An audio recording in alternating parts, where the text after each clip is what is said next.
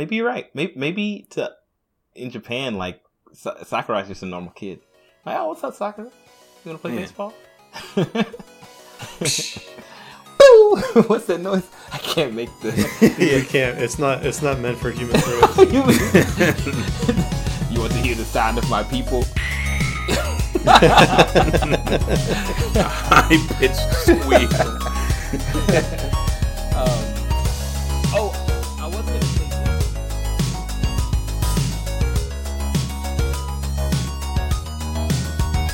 Happy New Year to ya. Hey everybody, and welcome to the year of 2023 with your boys. We're in a whole new era, a whole new generation. It's the boys Super Agile Bros. We in the building. We're in a new everything. Everything feels so fresh.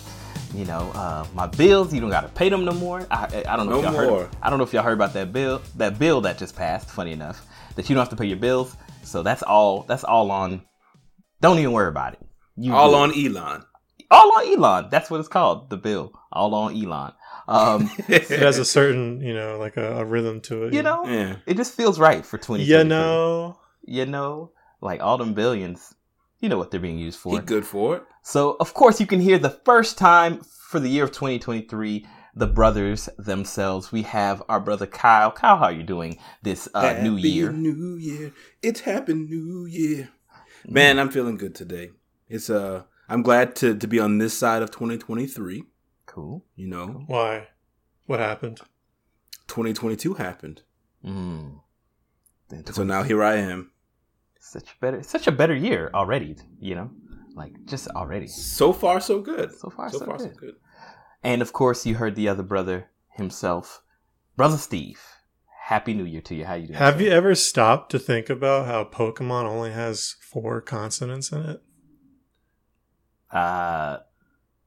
No. Yes. Like if you strip out all the vowels, it's just 4 letters. I don't know why, that just struck me. I mean, I feel like a lot of words are like that. And it perfectly abbreviates itself. Like if that's what I'm getting at. Ever thought about you, the Kyle. word? It has 3 consonants in it. Now that's impressive. Vowel to consonant ratio. Kyle said it. It like perfectly abbreviates itself. You just take out the vowels. A lot of words can do that, but there's also a lot of words that you'd be surprised you take out the vowels and it still looks like a mess. Like there's extra consonants and stuff. But this is perfect. I mean, you may be surprised to find that a lot of Japanese names kind of fall within that too. When they, because a lot of how their words are made, it's like consonant, vowel, consonant, vowel, consonant, vowel. So, ha, he, ho, ti, ta, ti, to, ka, ki, ko, so just so happens to be the structure of Japanese words. I'm doing good, man. 2023 does not feel fresh. It is exactly the same. Everything is the same. It's raining like it always does. Yeah. Not here, though. Not here. Got to pay the same bills. Or don't pay them, I guess, if you're Brad. Yeah. It's on Elon, baby. On Twitter. So all of y'all are listening to this podcast like, man, these fellas, these brothers, they're hyped today. It's, why? It's because we had like a mini podcast prior to this podcast. Like we were talking about all kind of interesting things offline. None of which you'll ever hear about. Like that's Patreons only. Patreon only. You know what I'm saying? I hate that. Well, I don't hate it, but I get it. I mean, it's important if you're a creator to get your money directly. You got to do it from your people. No, I love Patreon. I was just saying, like, I always hate when I feel like I'm missing out because I'm not on the Patreon. But I got you. It's a personal thing. I don't hold it against anybody. You don't have to miss out. And that's true. I could pay $1? Or more, depends on, right? Like it's different tiers or something. I've never really looked into it, but you've never patroned. I've never patroned. And it's always funny because you're right. That anytime it's something really interesting, they're like, if you want to hear the rest of the story about how I managed to save the world, check out my Patreon. Thanks to all my Patreon supporters because you're better than every other viewer. Here's a list of their names right here.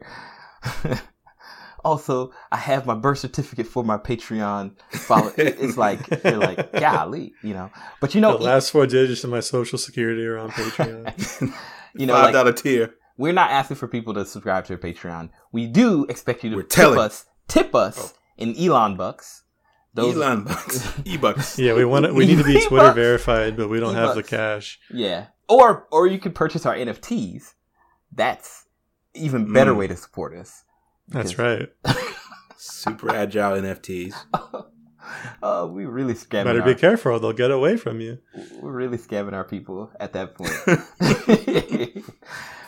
E-bucks and NFTs. So I had this great idea. I was talking with Logan Paul. About great start.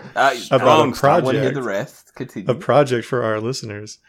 No, please continue. We've dillied and dallied enough. Steve's gonna fight Logan Paul. What we don't know is Steve has a friend named Logan Paul. He's like, I was talking to Logan Paul. I was talking to Denzel Washington. Oh, Denzel Washington, he lived down the street. Denzel. No. His middle name is Washington. I just call him by his middle name. I was watching. Hey, shout out to some random person posting this. That Denzel's name. That's not a shout out. Efficient shout out. This way, it's a whisper. This way they can't, get at me. That's what I do. Or get any credit into either. The pillow. Shout out to the people who made this while I scam everybody. So somebody straight into the void shared a video of Denzel Washington on some talk show, and the host or whatever was like, "Wait, is your name not Denzel?" And they were like, he was like, no, my name is Denzel. And he's like, what happened was my dad's name is Denzel. So my name is Denzel. And every time my mom would call one of us, she'd go Denzel. And we both respond. So she just started calling me Denzel.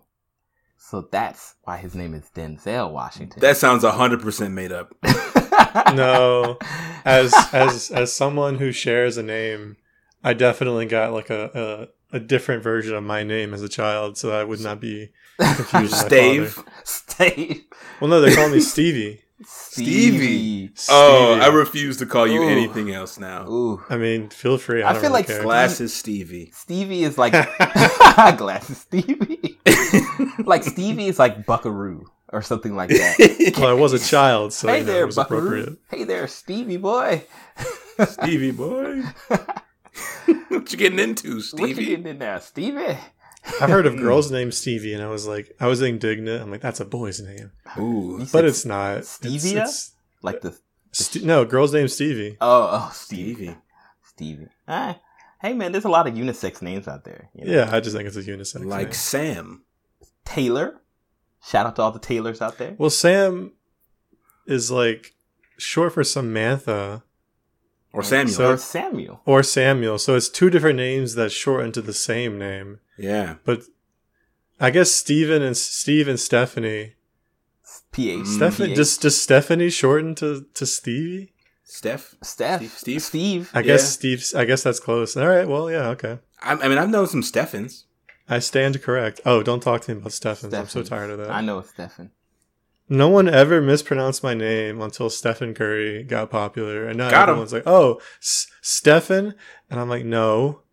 You didn't say this decades ago. Where are you at? Wait, is it? I guess it is spelled Steven. Like Stephen. Yeah, he spells his name the same as me. It's just pronounced differently. Because the Stephen I know had an A, not an E. So that's... Is that not just Stefan? No, he was Stephen. With a PH or an F? I'm pretty sure it's a PH.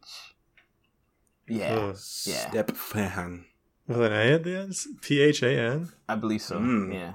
It's interesting. We should just start pronouncing the P. Now you got me questioning. I gotta go look. But I'm not. Yeah. I'm pretty sure. It might be an F. Now you got me really messed up. So wait, does Denzel Washington not have a middle name that they could have used? Or like Junior? Junior would have worked. Junior's not great. Like, I feel like their alternative, they chose the hardest path. Well, maybe his other brother was named Denzel as well, and he was Denzel Jr. So they had a George Foreman thing going. Like a George, yeah. Giorgio.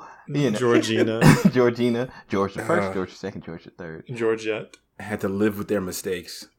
I mean, you can't sleep in that bed. I can't even be mad at George Foreman because I'm pretty confident that is a consequence of CTE. Like, there's no way that that's like a thing that anybody else has ever done. Like, name all their children their name in their generation, the same generation. You know what I'm saying? Like, that seems. But like multiple parties had to allow him to do this. Yeah, there was no checks and balances in place here. He got a lot of money. You just go, yes, sir, George. Like, whatever you want, George. However you want it, George. Oh, you want this one to be lowercase g, not his George. Doctor.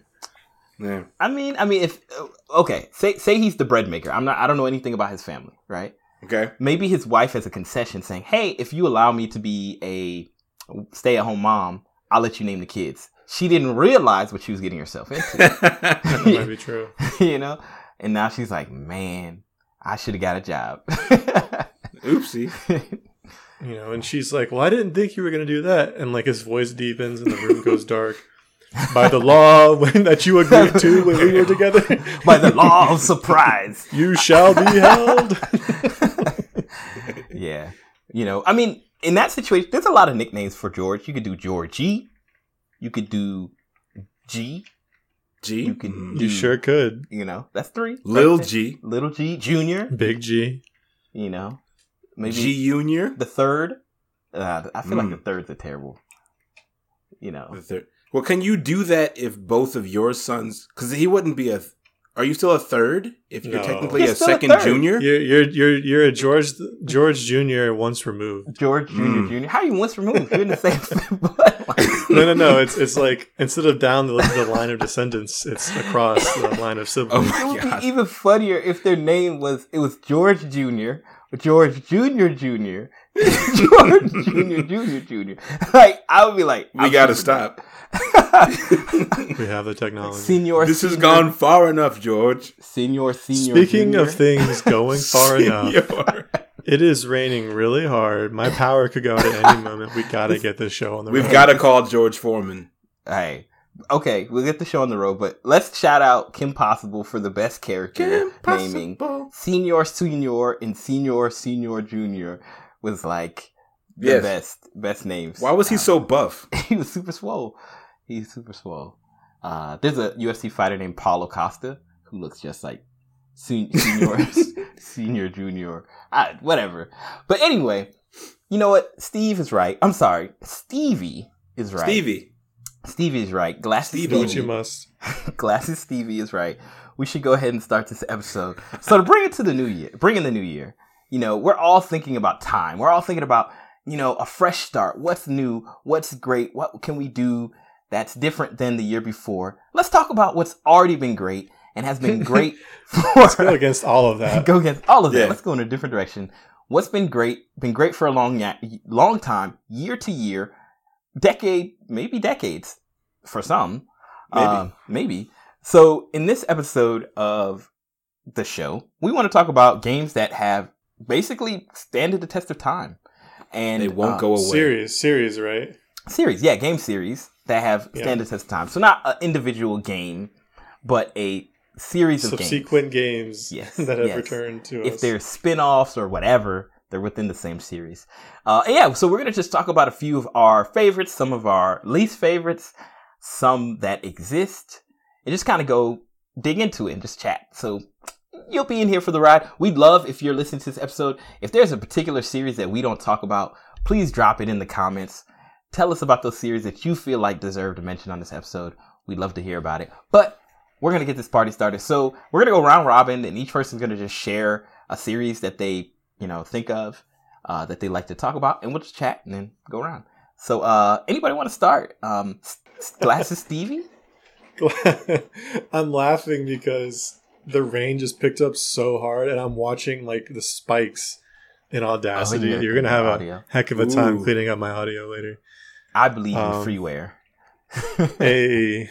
All right, so a long-running game series, and you just want my favorite, or what was it? However you want to do it, man. You know, it's a new year, new you. I didn't make a top 5. I didn't even. I didn't. I'm just gonna go with my spirit. I have a list in front of me. Yeah, I'm just gonna look at it.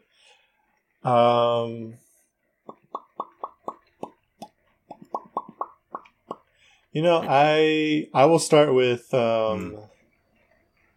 immediately fails. An obvious one. An obvious one. I'm going to start with Super Smash Bros. Whoa. What's going on? Why are you guys laughing at me? We were waiting for your power just to go out. Just like, I'm still here. Look, he's gone.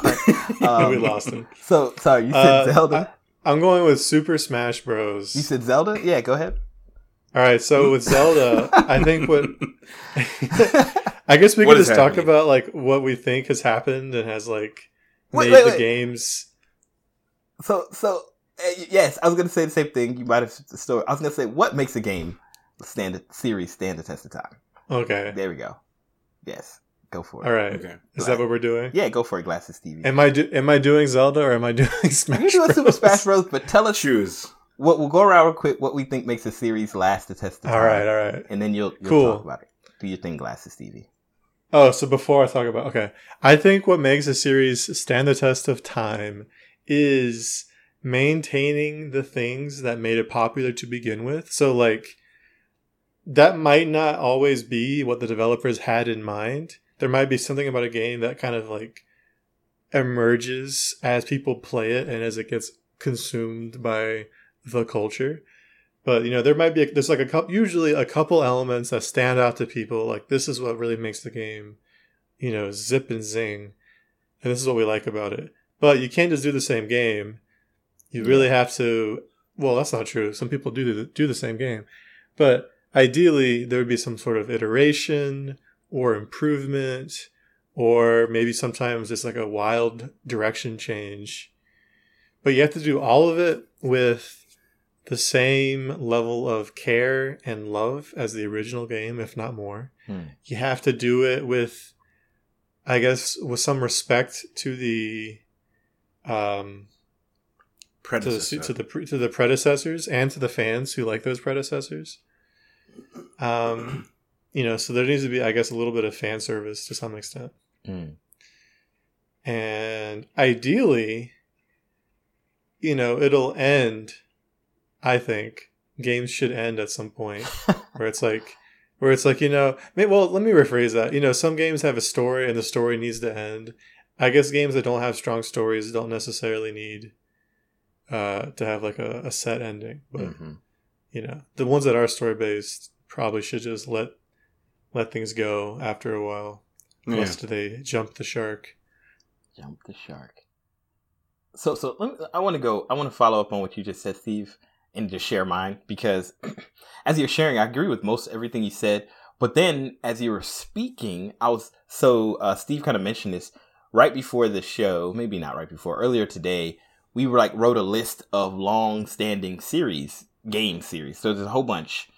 And as I was just kind of glancing through the list, like you mentioned a game series that makes multiple games over the years, And I saw what came to my mind was like a game like Half-Life, where they don't have a ton of games, but the series itself extends beyond the time that it existed, and there's still like a strong fervor for the next one in the series. If it never comes, that's fine.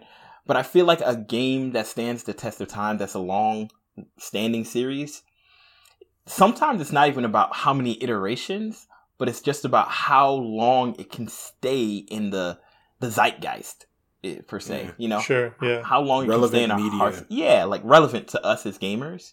So yeah, I agree with pretty much everything else you say, but I just was thinking in addition, it's even beyond just simply, we have 50 titles. It's just how strong are those titles, and do people keep going back to them and clamoring for more in the future?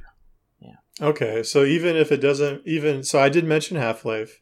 I don't know exactly what I intended when I thought of it, when I put it on the list, but I was thinking yes, this is a series that practically is probably over, but also people are begging for it. So it's what I would say is a long-standing series, and that it's still somewhat popular.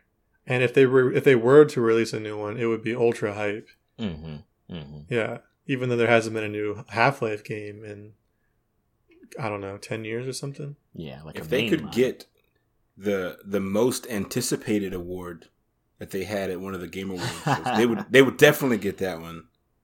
Because how long ago did Alex come out? 2 or 3 years? Oh, I forgot about Alex. Yeah, Alex I guess that kind of counts. Yeah, Alex is I guess you could basically call it a sequel or a prequel to Half-Life 2. For some reason, I thought Alex was made by somebody else, and then they just absorbed it. No, it's from the ground up by Valve. Yeah. Okay, well, I must be thinking of something else. There was Hunt Down the Freeman was another sequel, pre-sequel. I don't know what it was. That one was made by somebody else and was terrible. You're probably thinking of Black Mesa, Brad. Is that that's a remake of Half-Life that was made by someone else with Valve's blessing. Maybe that's what I'm thinking of. Yeah, and that's actually like a AAA quality game. Interesting, huh? Faithful. Okay.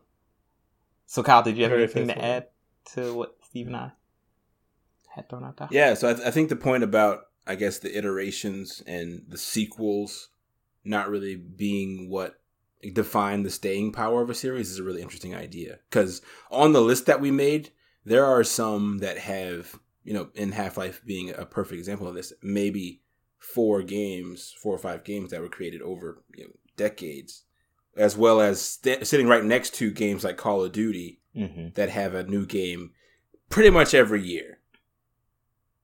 So just for those to be on the same list, I think is a really interesting idea too. Yeah. Because, what really at the end of the day even dictates, because the sequels don't necessarily mean that the game is, I guess, good. Because some bad games have gotten sequels. While really good games I know have just died, either because, I don't know, they only had a one-off in the tank or... Not every game needs a sequel. That's true. Yeah, that too. And then it goes into this concept of what is even denote a good game, because some games don't appeal to us as gamers, but appeal to a very specific niche audience. Like, for example, Farm Simulator or Trucking Simulator or, whatever simulator games, the ones where you just literally drive a truck across Europe or something like that. Like, yeah.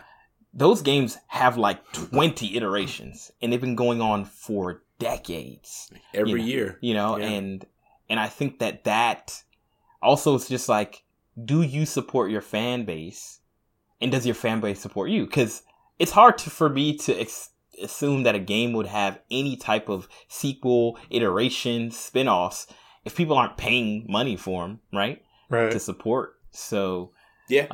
Yeah. Yeah, it's crazy to me. I don't get it, right? But some people are really into it. These games like Madden or FIFA were it's just a new coat of paint on basically the same game. Maybe they upgrade the graphics or something, but soccer hasn't changed. The players change. I think the players change, but you could do that with an update to the a cloud update. I agree, and they've done that. But at the same time, your fans want a new game, so you give them a new game. Yeah. I guess. I think the experience of buying a new game plays a big part of it. This is the 2023 version. Even if the players were exactly the same from the 2020 versions and the graphics, I think it's really an internal thing, a marketing thing at that point. Yeah. Yeah. I mean, I think it's actually not on our list, but Fortnite is a long-standing game, right? And it's one of maybe the very few games that I've ever seen do it where it's essentially the same game. If they had a disc, which they do, you can buy the disc at Walmart for Fortnite for whatever reason. You'd put it in, you just download a whole new game, right? That source code some of the stuff probably still exists, but it updates over the year. I guess Madden is just maybe more financially beneficial. And they support. You know what you got me thinking? You got me thinking it might actually be a legacy thing, because before, the new games would also come with a new console generation. So you couldn't play the old version necessarily. And so with your NBA 2Ks, your Maddens, and your FIFAs, it's if you wanted the newest version, that means you also have the newest console. Because it's also a flex if you can buy the new one. Well, sure, but that's only when a new console comes out. There's a new game every year. But that's very important. The new game every year, because every year is a brand new roster, and who's a good team, who's a bad team, who's a good player, who's a bad player changes dramatically. And up That's until maybe a decade ago, like not even a decade. I don't even think it's been that long that DLC has existed. Like you couldn't get the new players. I think it's been a decade, but you're right. There was a time when FIFA wouldn't be able to update. That's true. Yeah. No, I don't even think it's been a decade. It's 2010. Well, 12. Maybe DLC was just 2013. Yeah. Oh, 2013. Oh, we're in a new year. Yeah. Okay. Well, let's talk about some games. I mean, we're already talking about them. We can come back around to these Maddens and FIFAs later. But Steve, you're talking Super Smash Bros. Yeah, so that's a game that has definitely, or a series that's definitely had its ups and downs. It started on the 64. It was a breath of fresh air. And then it came out on GameCube, and that felt like a revelation. Like it was such a huge step up from the 64. And then Brawl was terrible. And Oopsie. As a child, I liked Brawl, but looking back on it, it feels so bad. As a babe. It feels so ugly. But it does have that real nice single player mode, and then what is it? I think the only major problem with the Wii U game was that it was on the Wii U. On the Wii U. It was on the Wii U was the worst part, yeah. Plus, I think the balancing was more obviously bad, but that's only because like online gaming was becoming a bigger thing. Like the melee is really terribly balanced. Yes, but everyone still loves it even now. Whereas everyone hated the Wii U game as soon as Bayonetta became overpowered. It's interesting because I was going to say, like, for Smash, like, it's interesting. How many games have, like, a really old I guess Street Fighter. I guess fighter games might be the... Fighting games are kind of an exception. Deep legacies. Exception, yeah, but, like... the sports games have really old versions, too. But Melee, to this day, is still, like, played heavily, right? Yeah. Like, and it's so old. And... I mean, like you said, I think the Wii U version's only detriment that it was on the Wii U and maybe one or two characters were overpowered. But to be honest, I used to play the Wii U version, and I played at a tournament that actually, shout out to Dynamic, me and him hosted together. And I actually like really enjoyed the Wii U version. Like, I think as far as like purely like just having a good time, that's one of my favorites.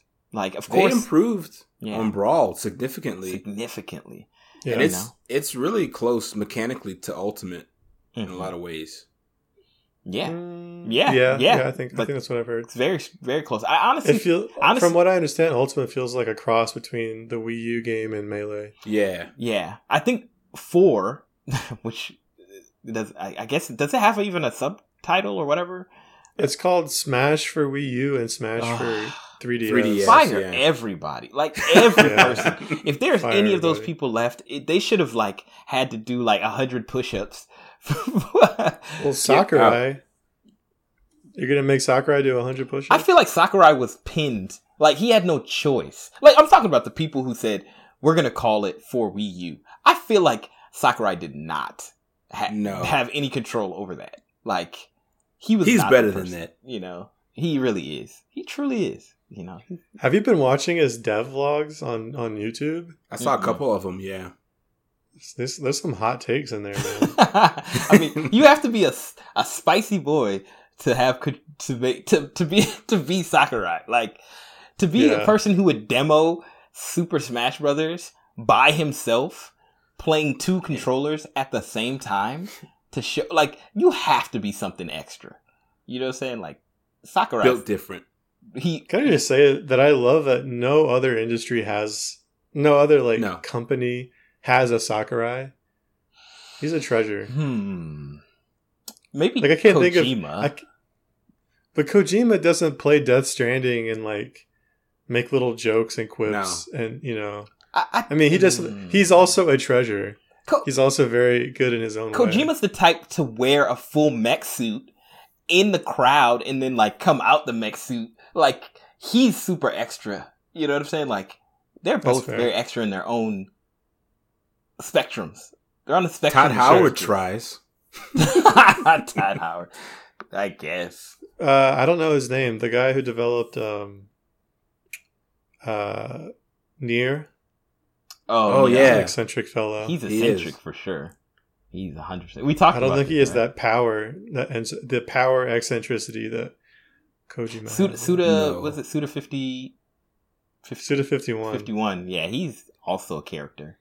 Like we need more American or at least Western like wild card character. That's the video game developers. I feel like that's the problem with Western game developers, other than like maybe like Notch, who's well known, Cliffy B at one point. Toby Fox. Yeah, like, but they're all kind of straight line. I mean, they might be a little edgy and curse a little, but they're not extra. No. Like, I feel like they're not weird. Yeah, I feel like Americans, we kind of are more. Or maybe they're weird to the other countries. Maybe so. Maybe you're right. Maybe in Japan, like Sakurai's just a normal kid. Like, oh, what's up, Sakura? You want to play baseball? Boo! What's that noise? I can't make the. You can't. It's not meant for human throats. You want to hear the sound of my people? High pitched squeal. I was gonna say this. One thing that I think makes Smash Brothers a strong series is the missteps don't end the franchise. Like, it's true. I think Brawl was a misstep. It wasn't a terrible game. Like, I think it was a great game. I enjoyed playing it, especially in college. But it wasn't Melee, right? It wasn't even the Wii U or Ultimate. I feel like it almost to me felt like a spin-off game. Like it was the next iteration, but I feel like I played it very differently. Like, you know what I mean? Like it wasn't a game that you could. Like it took out a lot of the competitive elements, which kind of alienated it from Melee immediately. So that's the situation I'm talking about, where like they didn't necessarily respect who the fans were and what made the game popular. Yeah, because they really dug deep into like the party game aspect in Brawl, which is important too. Some of the fans, I was about that party game life. Mm-hmm. But they overcorrected. Yes. They overcorrected. But I think, I actually think Sakurai was trying to punish the Melee crowd, because he specifically said while making Brawl that he wanted to make the game more accessible, and he wanted to stop not the toxic nature, but he made a mention of how like the community that is, the fighting game community is too intense. So he, like you said, that party game. So it was definitely a shot across the bow at the fighting game community. And I don't know if he capitulated or just was like, maybe this wasn't the best game, but they went back to their roots, which is nice. Yeah. But I think like you guys said earlier, they meant kind of like, it was like a happy medium, because it's still not as intense as Melee. It feels like it gives you the room to be intense, but it also has, the hero and Sora. Like, there's goofiness in there. Yeah. Broken. Yeah. And there's a lot of joy. And a lot of fighting games have this, but Smash Bros. Has always been a series that has so much joy and detail. And one thing about Smash Bros. As far as, I guess, it's also been used as a vehicle to like reinvigorate older series and obscure characters. Other long-standing series. Like, even to the point to where it's like the seats in Ultimate were so deeply coveted. Mm-hmm. And it's like, oh, a new game is coming out, so that character they're going to be the next Smash character. Very true. Because it'd be the best marketing that they could possibly do.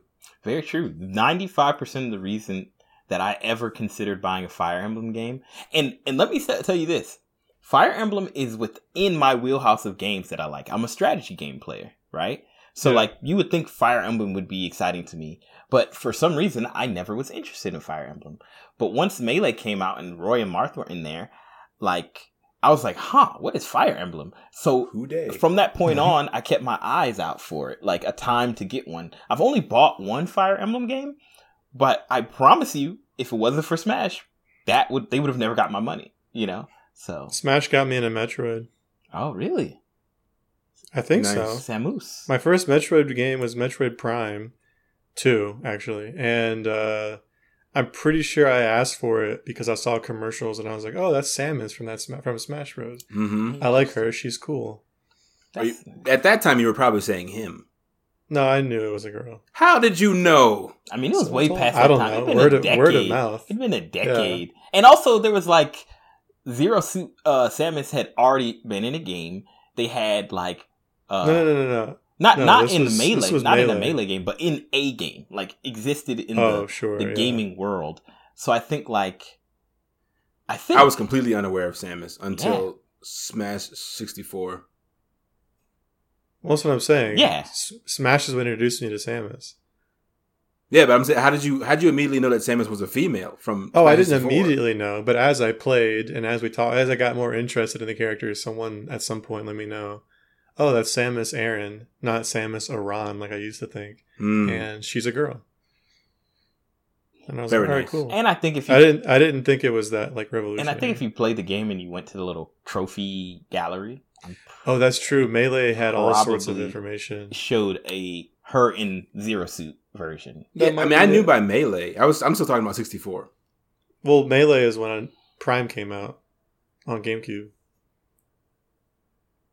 So by then, I knew it was a girl. I don't know if I knew that when I was playing 64. Yeah. I mean, I did just because I'm... Just because you're smart. I'm that Samus boy. I'm a Samus boy. So I know, like, Smash Brothers kind of... Okay, I know... I've talked about this before, but I feel like Dynasty Warriors... I know. No, not that. I don't have to talk about this very long. But to me, I think... Oh, brother, this guy! I think, you know how we talked about the misstep that was Brawl for Super Smash Brothers? I think the reason that Dynasty Warriors has... I mean, they're at, what, 11 or something? I don't know. I have no idea. But the latest iteration is not good. And that's the reason I didn't buy it. I bought Dynasty Warriors 6. It's because they tried to go off the beaten path. Because everybody makes fun of Dynasty Warriors. Like, y'all just groaned. Ugh, Dynasty Warriors, right? But the people who appreciate Dynasty Warriors appreciate for what it is and enjoy it for what it is. And when Dynasty Warriors decided, hey, we're going to try to accommodate other people, they made a game that wasn't fun to any people. You know what I mean? Right. And similarly, some people aren't into Super Smash Brothers. Those people are probably evil, terrible, soulless people. But those people exist, and you know, we wish they didn't. But they're really salty fighting game characters that hate getting killed by Kazuya over and over. But that being said, it's not balanced. If they tried to make the game where nobody could lose, they'd make if they basically make everyone loses. They'd make PlayStation All Stars. You know what I'm saying? Like just a trash game that everybody was like, "Stop, Sony, stop. We know what you're trying to do. Why did you do this? We know what you're trying to do." But we're telling you to stop, and they're like, no. We know what we're doing.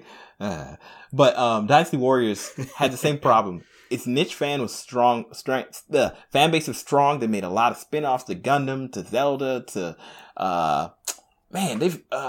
there's another one that I was blown away that even existed. But they've made a Lord of the Rings.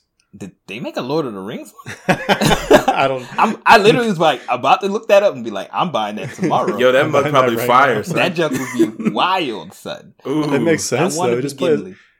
Bro, there's a scene and I think it's the first in the Fellowship of the Ring where it's showing Sauron just being a boss, and this man is playing Dynasty Warriors. Yeah, he's just flinging people like he's just flinging people en masse. Yo, a Star Wars Dynasty Warriors would be pretty tight. I'm telling you, you can take any franchise, any Force user, any franchise. But you're correct. You're also correct. Any Force user, and you can make it like that's the fun thing about it. It's more of like a formula than it is purely just like and that's why Super Smash Bros. Is so strong. You could take any character from a Nintendo franchise and find a way to add it in there. And I think that's why I like Dynasty Warriors, and I think that's why it's lasted so long, because you know what you're going to get when you get into it. It appeals to its audience. It tries to make, it's been up until maybe the latest iterations, really focusing on its fan base, not listening to the noise, even doing great partnerships. I'm sorry, Hyrule Warriors and Age of Calamity are great games, not just okay games. Those games are solid games, like great. So here's my question. Yeah. Is Age of Calamity a Zelda game or a Warriors game? It's not. Like, what series is it a part of? I would say, that's a good question. I mean, honestly, I think it's both. I mean, like, interesting. In particularly compared to Age of Calamity in particular, feels more like a Zelda game. And both than Hyrule Warriors, the first one. The first one felt like a Warriors game, like with those characters in it. But this one, it almost seems unfair to think of. I'm sorry, I interrupted you. I'll hold my thought. Please continue. No, I was just gonna say the Age of Calamity just has a story. It has the characters. It's a Zelda game. But sorry, what were you gonna say? So the narrative is what pushes it over the edge. Mm-hmm. I was gonna say it seems unfair to have the Dynasty Warriors on this list. I mean, it is a series. There are Dynasty Warriors games.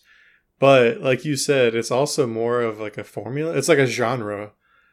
And it's strange because no one else seems to be doing this genre of game. It's like one studio, right? Don't they make all the Warriors games and the spin-offs? Yeah. Koei. Yeah, I can't think of another. I mean, no. Tecmo? Yeah, there's another. I think it was 99 Nights or something like that. That wasn't made by them. That was like a competitor, but similar. It came out in 360. I can't. It's like they almost have a monopoly on this genre. But you could say that about Smash Brothers. I mean, that's the genre. Like, who else is doing what Smash Brothers? That's true. That's true. Everything's a Smash-like. But I wouldn't. I mean, that's true. But I wouldn't call a Smash clone part of the same series as Smash Bros. Well, I mean, but that's the thing. It's not a clone.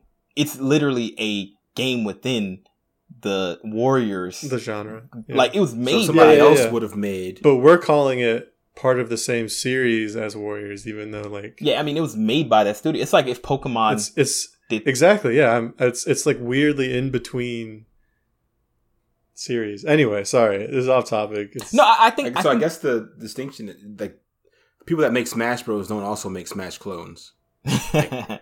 Yeah, you're right. And I think that also says how much, like, I don't know, it's maybe they don't take themselves so seriously that they really don't. You know, like that they can't go out and be like, why not make a Gundam version of this? Like why not? Why not? If they'll party with us, like, let's do it. I mean, Fortnite does it. Fortnite says, sure, whatever you want. You like, coming with that money? Whatever you want. The only line they won't cross, at least not publicly released, is we already know. MLK. But other than that, give us the skin. We know you made it. We know it's in there. We know it's in there. It's in the game. They'll never open source that code. No. I want the emote. Do you think there's ever going to be a Fortnite 2? Chapter 4 has me thinking that no. Because if there was going to be a Fortnite 2, it would have happened in Chapter 4. Because of just how big the changes were. It would have at least been a 1.5. Fortnite 2. I mean, that's a good question from us. I mean, okay, long-standing series. How long has Fortnite been out? Since what? 2018. 18? So that's what? No, earlier. 2016, I think. Really? Fortnite. We should fact check. I'm pretty sure I played it in 2017. Let's say I don't know. Let's say Fortnite in its battle royale form. Yeah. Right? Because I know Fortnite the game was at E3 maybe 2016. Oh, the Save the World mode? Yeah, when they were showing the building mechanic. So that existed. Microsoft debuted that. Microsoft? Yeah, it was on the Microsoft stage when they debuted it. Oh, I see. But, so it's been out for 5 years. Straight. it's one a very few. This is a new era, right? That live service type game in this like what I don't know. Like what would Fortnite 2 be? Well, that's the question I would have asked about like Overwatch 2. You know, I was like, oh, maybe they'll add mechanics or something, but it seems like they didn't really. So it seems like Overwatch 2 was a mistake. Really? Yeah. So it's Overwatch 2. I haven't played either. Never played Overwatch 1. So is Overwatch 2 like Melee to Wii U? No, it's like from what I understand, it's a lot of the same. They've changed some of the UI. They've changed some of the matchmaking type stuff and the way that you build a team. To me, Overwatch 2 is to Overwatch as Chapter 4 of Fortnite is to Chapter 3. Like, the things that they changed weren't significant enough necessarily to merit a Part 2, but they did it anyway. Which is why I was thinking that since, no, they're not the same company, but since the change was about the same, like if Fortnite was going to do a Part 2, it would have been at Chapter 4 because the graphics improved, the UI has changed a bit, a lot of the different menus and stuff. Like they did an overhaul in a lot of ways. So interesting, but it wasn't significant enough to where it's like it feels like a new game. Is from what I'm hearing about Overwatch as well. Interesting. I mean, if you think about it, man, I can't remember the game. We talk about it like almost every episode. Well, not every episode. We've talked about it a few times. It's Overblood? No. Yeah, baby. Overblood 2. Did we ever need an Overblood 2? Yes. It's the game. It was a shooter online. It's it was like freemium type situation. Anthem. No, gosh. It's an older game. Team Fortress? No. Kyle, you specifically said you don't like the game, and you've played it, and you can run on walls. It's a shooter. It's a live service game. It's been around forever. Oh, Warframe. Oh, it's free. Yeah. Has there ever been a Warframe 2? No. So there's a good chance that there won't be a Fortnite 2. That's So saith the prophet. This man rolled his bones and said, "No, there's no Fortnite 2." Comparatively, and I think you're right, Kyle. The only reason why they would have a Fortnite 2 is if they were going to go to a new engine. But the thing is, the game that the company that owns the engine runs the game, and they just literally palette swap the engine. Yeah, they just did it overnight. So, now they know what it's going to be like. New engine. So it's like, Right. That's the point. What's the point? For what? For whom? Yeah. I think if they're going to make a Fortnite 2, it's probably not going to be Fortnite. It's going to be... They should have done that for Splatoon. Oh, really? You think so? Well, I don't know. A lot of my friends complain that Splatoon 3 is very similar to Splatoon 2. And I can see that. I mean, there's definitely some work done on it. And I think the campaign by itself is worth buying the new game. Maybe not for $60. Could it have been DLC? So Splatoon 2 got DLC called the Octo expansion that was really good. Well, I didn't love it, I guess, but everyone else loved it. They have not announced DLC yet for Splatoon 3, but I'm sure they will. I'm saying, could Splatoon 3 just have been DLC? No, it couldn't have been. It changes the way... It adds some like specials and weapons and stuff. It's like a whole new set of weapons. They overhauled they overhauled the system you use to get online. They probably could have updated this thing. They added a way for you to play with your friends online easier, which should have been in Splatoon 1 as far as I'm concerned. Yes. But yeah, the campaign is huge. It's not like a DLC type thing. Well, okay. So let me ask, and the graphics are better too. So let me ask you this: do y'all see Splatoon as a long-standing franchise? No, I think it's still too young. Really? But isn't Splatoon about as old as... Well, okay, let me ask you this. It's from the Wii U. Do you see Fortnite as a long-standing franchise? No, it's just one game. So what do we consider to be long-standing? Like it's... How many more years left? I mean, I feel like... I don't know. I don't have a set... If you argue with me, I would probably concede. But But I think Splatoon only has 3 games. It's only been the last 2 game console generations. And it wasn't even that early in the Wii U life from what I remember. I don't know, maybe it was 2015, I think. I feel like it'll eventually get like similar treatment to Metroid and Zelda, where they just drop one every so often to keep it relevant, but maybe not in the frequency of sequels like they have. Yeah, that would be good. I mean, Splatoon 3 is so similar to 2 that I feel like, you could have gotten away. Well, again, not the single player mode, but a lot of the changes they did make to campaign or to the multiplayer probably should have just been updates. Like, it feels like they're iterating, not like sequelizing. Or they're tweaking, not iterating. That's what it feels like. Well, let me ask another question. Do you believe that Splatoon, we have this conversation 5 years from now, do you imagine Splatoon still going strong? Do you think there'll be a Splatoon 4 or 5? I don't know if it's going to be a 4 and a 5, maybe a 4. But yeah, I think there will still be players. I don't know if I would say it would still be going strong. Or would you think it'll fall within the long-standing series category? I think if it's still going strong, I would call. Well, yeah, I think at that point I would call it a long-standing series. 10 years. I think plus. what Splatoon has on its side, as far as its staying power, is that it's the only game of its type for Nintendo players.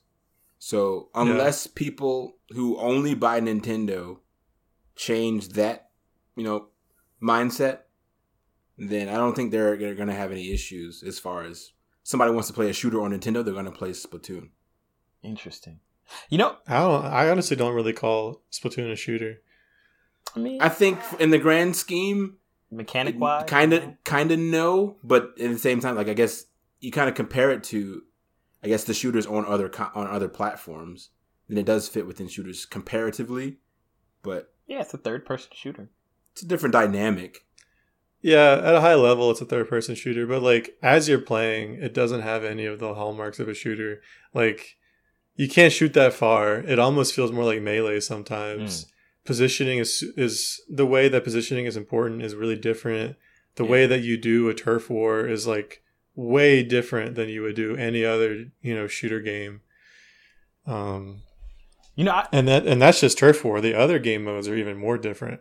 I mean, I dare say that Nintendo has the ability to take a genre. Let's take racing. Let's take fighting. Let's take shooting, and make it feel almost like it's its own thing. Because like Mario Kart, as much as it's a racing game, it feels different, right? And maybe that's their special sauce. They just purely are able to be like, oh, I like this idea. Let's do something with it. So they drum up the accessibility and the party aspect of whatever the genre is, and then so in turn it lowers the intensity, lowers the barrier to entry. But then at the same time, I think, unfortunately, when it comes to categorizing it, it removes it from, I guess, the standards that are in place for that genre. Sure. Gameplay over everything. That's Nintendo's mantra. So all right, maybe we should move on to another game. Well, I was gonna say, unless you had another Kyle, question. you haven't given your game a game yet. A game. Okay. I'll talk about then, because you kind of got me thinking about it. Mario Party has been like a long-standing from, I believe it started on the Nintendo 64. Yep. Right? It was on the 64. Yeah. And just when we were talking about the missteps, I think Mario Party has quite a few missteps. And but the latest iteration has been really good. They added the online and stuff, which has been waiting for that. But even within that, like I think there's only like 4 boards still, and then some other weirdness I can't remember off the top of my head. But I think it's kind of interesting that it's a tabletop game, I guess, that you play on your console was able to stay around this long. And I think maybe due in part because the mini games are just fire. Yeah. But who knew that'd be enough? I dare say that Mario Party has been one continual misstep, but like, but it's like think with we've all played Mario Party, right? Like, not recently, but yeah. But think about whenever you've played it, like, you have a good time. You know what I'm saying? But also, you're kind of like, I shouldn't be doing this. Like, there's like this, like, you're playing with your friends, and you're destroying each other's spirits. You know, you test your friendships. Has its moments. The game feels almost like it's cheating you 90% of the game, unless you're the person who ends up getting 8 stars in the last move. You know what I'm saying? Like, I feel like you're uncovering a plot. Like, you're just along like. And then there's also minigames. Up to the last 5 turns, it literally feels like everybody is in the side. Like, nobody's the main character. Like, you're all just like, what's happening? And then somebody becomes the main character, and then the game is over. And the reason I think Mario Party has been a constant misstep is because I don't feel like there's a way to do that formula right. Like, I feel like it has to be kind of uncomfortable. It's always going to be, You know? It has, like, like, they can have all these cool mini games, but the mini games kind of have to cheat you a little bit. Or the mini games have to be semi-unfair from time to time. And the dice rolls feel like, why is Bowser always getting, like, it has to feel wrong. Yeah. And I feel like as a game developer, I think about even developing that game, like, it feels like it goes against intuitions. But, like, somebody knew how to do it, I mean, I'm being facetious about it being a constant misstep, but I don't know. I get what you're saying. Yeah. And it's one of those games that, oddly enough, hasn't really iterated heavily since the first one. And, like, the ones on Nintendo 64 hold up tremendously well in comparison because it hasn't changed a whole lot. Like, the graphics have gotten better, and the mini games, because of, like, gyro and stuff, are more diverse. But, I mean, whoever's been coming up with the mini games since the very beginning is a genius because they're all, or 90% of them are good. And the other 10%, I feel like, were made bad on purpose so that the other ones feel so good. I was about to say, you got to have some bad ones in there to level it out. This is a joke, but there's a time in my head where I was like, man, they have so many mini games. They must have somebody's, like, family hostage, and they're just like, make another one, but it has to be good enough. Like, you're like, how do I make another different game that's kind of chance, but not chance, that's skill-based, but not too skill-based? Like, you want to eat or not? I have your family hostage. Yeah. And the minigames from game to game are different. Like, they're different. Like, I played the original Mario Party, and you play 3, and then you play 5, and you're like, wow, like, I really like this minigame in 1, and I like this one in 3, and I like, it's, I really hate this one.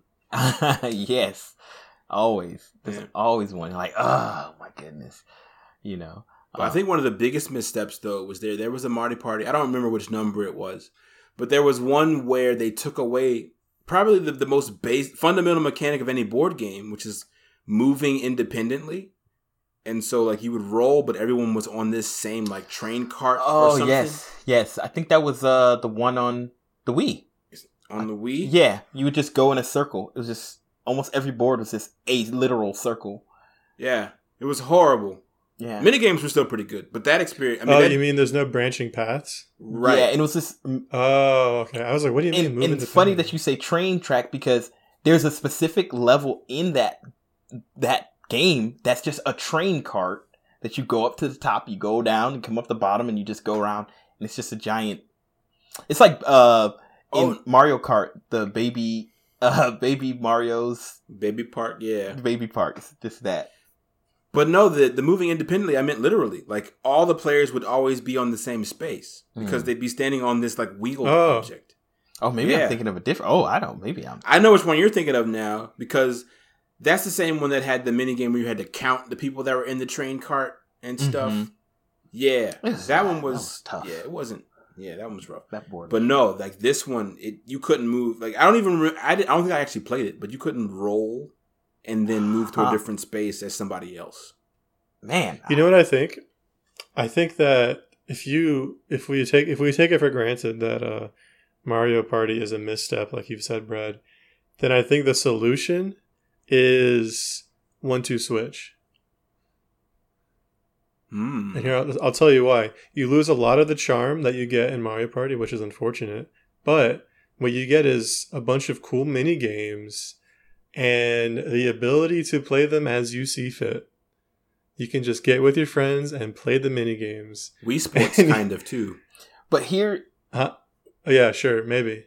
But here's the rub. And I was thinking about this and you just brought it into full picture. I've played Mario Party 1, Mario Party 3, 5, 4, all of these. And one of the things that you tend to tell yourself, I'm going to play these levels so that I can unlock the mini games and play them by themselves, right? And I would do that and I'd end up going playing the mini games, but then I'd be like, okay, like the mini games. Feels hollow. Yeah, it feels hollow. The games really are like, yeah, like you anticipate the mini games, and so if you don't have the drudge in between, then I guess you don't get the full experience. Yeah, it's kind of like in a Metroid game. Everybody hates that feeling where they power. What do you call it? They power where they basically take all your powers away from you. Like you start the game and you have everything, and then they crush you, right? Mm-hmm. But there's something about having your powers, losing them, and regaining them that's actually kind of cathartic. And I think that's kind of what Mario Party does. To have to, like you said, muddle through all the terribleness, the horrible mini games, but then to be like, my favorite game. It's something about it. Versus like, I could play it 10 times in a row. It's just... And then the stress, too, of you rolling the die, wanting to land on a particular space, getting closer to the stars. Mm-hmm. Like all, I guess, the other mini games within, outside of the actual mini games that make the whole board game like come together. And the pacing, I guess you would call it.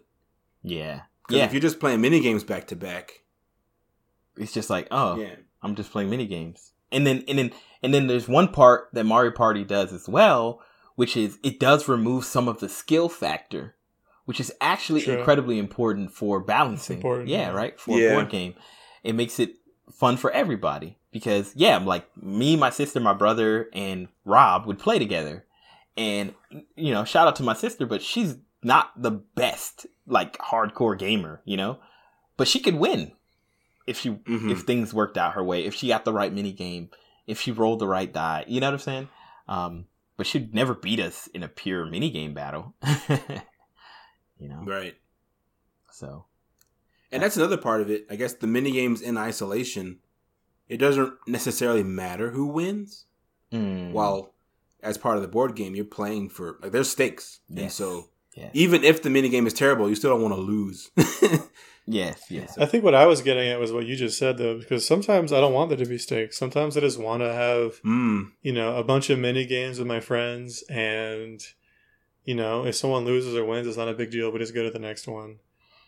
I think it's similar to having vacation away from work. That's right. Like I get what you're saying. I think what what I've come to is just that this is a different kind of fun. Mm-hmm. Like vacation. I'm not really a huge fan of Mario Party anyway, so like it's probably just not for me. Yeah, vacation is fun because you're away from work sometimes. If you had like an 18-month vacation, you'd be like, man, I need to do something. I'm ready to go to work. I felt that way before. Man, I had a train of thought I was going to say based off of what you just said. I was going to say this just as a real quick aside. Mario Party is similar to Dynasty Warriors in that, like, it's like some people don't like Mario Party, but the thing is, the formula works and people like it, and that's why it's a strong series. And whoever made it understood a little bit of pressure and tension and uncomfortability makes a game fun every time, you play. The range of emotions that you feel is true. So I want to throw a game out. It's we've been on a lot of Nintendo games. Let's do something else. Change it up. And I like that you put this on the list. I think maybe Kyle. It's actually Grand Theft Auto. To me, I haven't played the latest iteration, which seems to be in the never going to end feeling. I know the new one's coming, but so they say. I mean, but you know what? I'll say this, like, Grand Theft Auto in general, Rockstar's incubation time for games is like 5 years, right? Like 5-7 years. Something crazy. Once they announce it, you're going to be waiting. You know? But I think Grand Theft Auto, to me, is one of those situations where... Have y'all played Grand Theft Auto 1 or 2? No. Okay. Grand Theft Auto 1 and 2, if there's no way in my mind I would have ever imagined... Are those the top-down ones? Yeah. Those are the top-down ones. Like, Grand Theft Auto 1 and 2 feel like the indie game version of Grand Theft Auto. Like, it's what somebody would make now as an indie game company for Grand Theft Auto 3, 4, 5, so on and so forth. But to me, it's interesting playing them because you can feel the spirit of what they were trying to do. And then one day they got enough money and they were like, we're going all in, baby. You know what I'm saying? Like, we're putting all our cards on the table. Nobody knows who we really are, but we're just going to do this, And I really appreciate that. But the thing that I really loved about Grand Theft Auto, and something that I don't think many games can really do in the series, is their music. Like, their dedication to the period piece, but also bringing along the music with it. I mean, the gameplay is great and all that stuff. I've always just appreciated listening to their soundtracks and, like, feeling like, man, Vice City feels like an 80s music. Everything's going on. San Andreas, it feels like the 90s. Grand Theft Auto 3, it's the 2000s, It's 4, it's also a little bit later. It's the Kanye West era, the later 2000s. So it's like, there's something about that series that's very special to my heart. I don't really play them like that now, but I think just the way that they've brought the open world genre to the world, really, right? Like, Grand Theft Auto 3 was basically the first real open world feeling game. Yeah. For a lot of people, at least. I think Driver was in the same era, but they didn't. I think what you just said was pretty prominent, because it's like, that's a testament to the intention behind game design. Because somebody played the game and was like, what am I doing for like a long portion of this game? It's like, you're driving around, even though that's not necessarily the only thing you're doing. It's like, I'm driving around so much, this should be interesting too. And I think a lot of even modern games overlook just how important it is to realize what your player is going to be doing for an extended period of time, and making that interesting.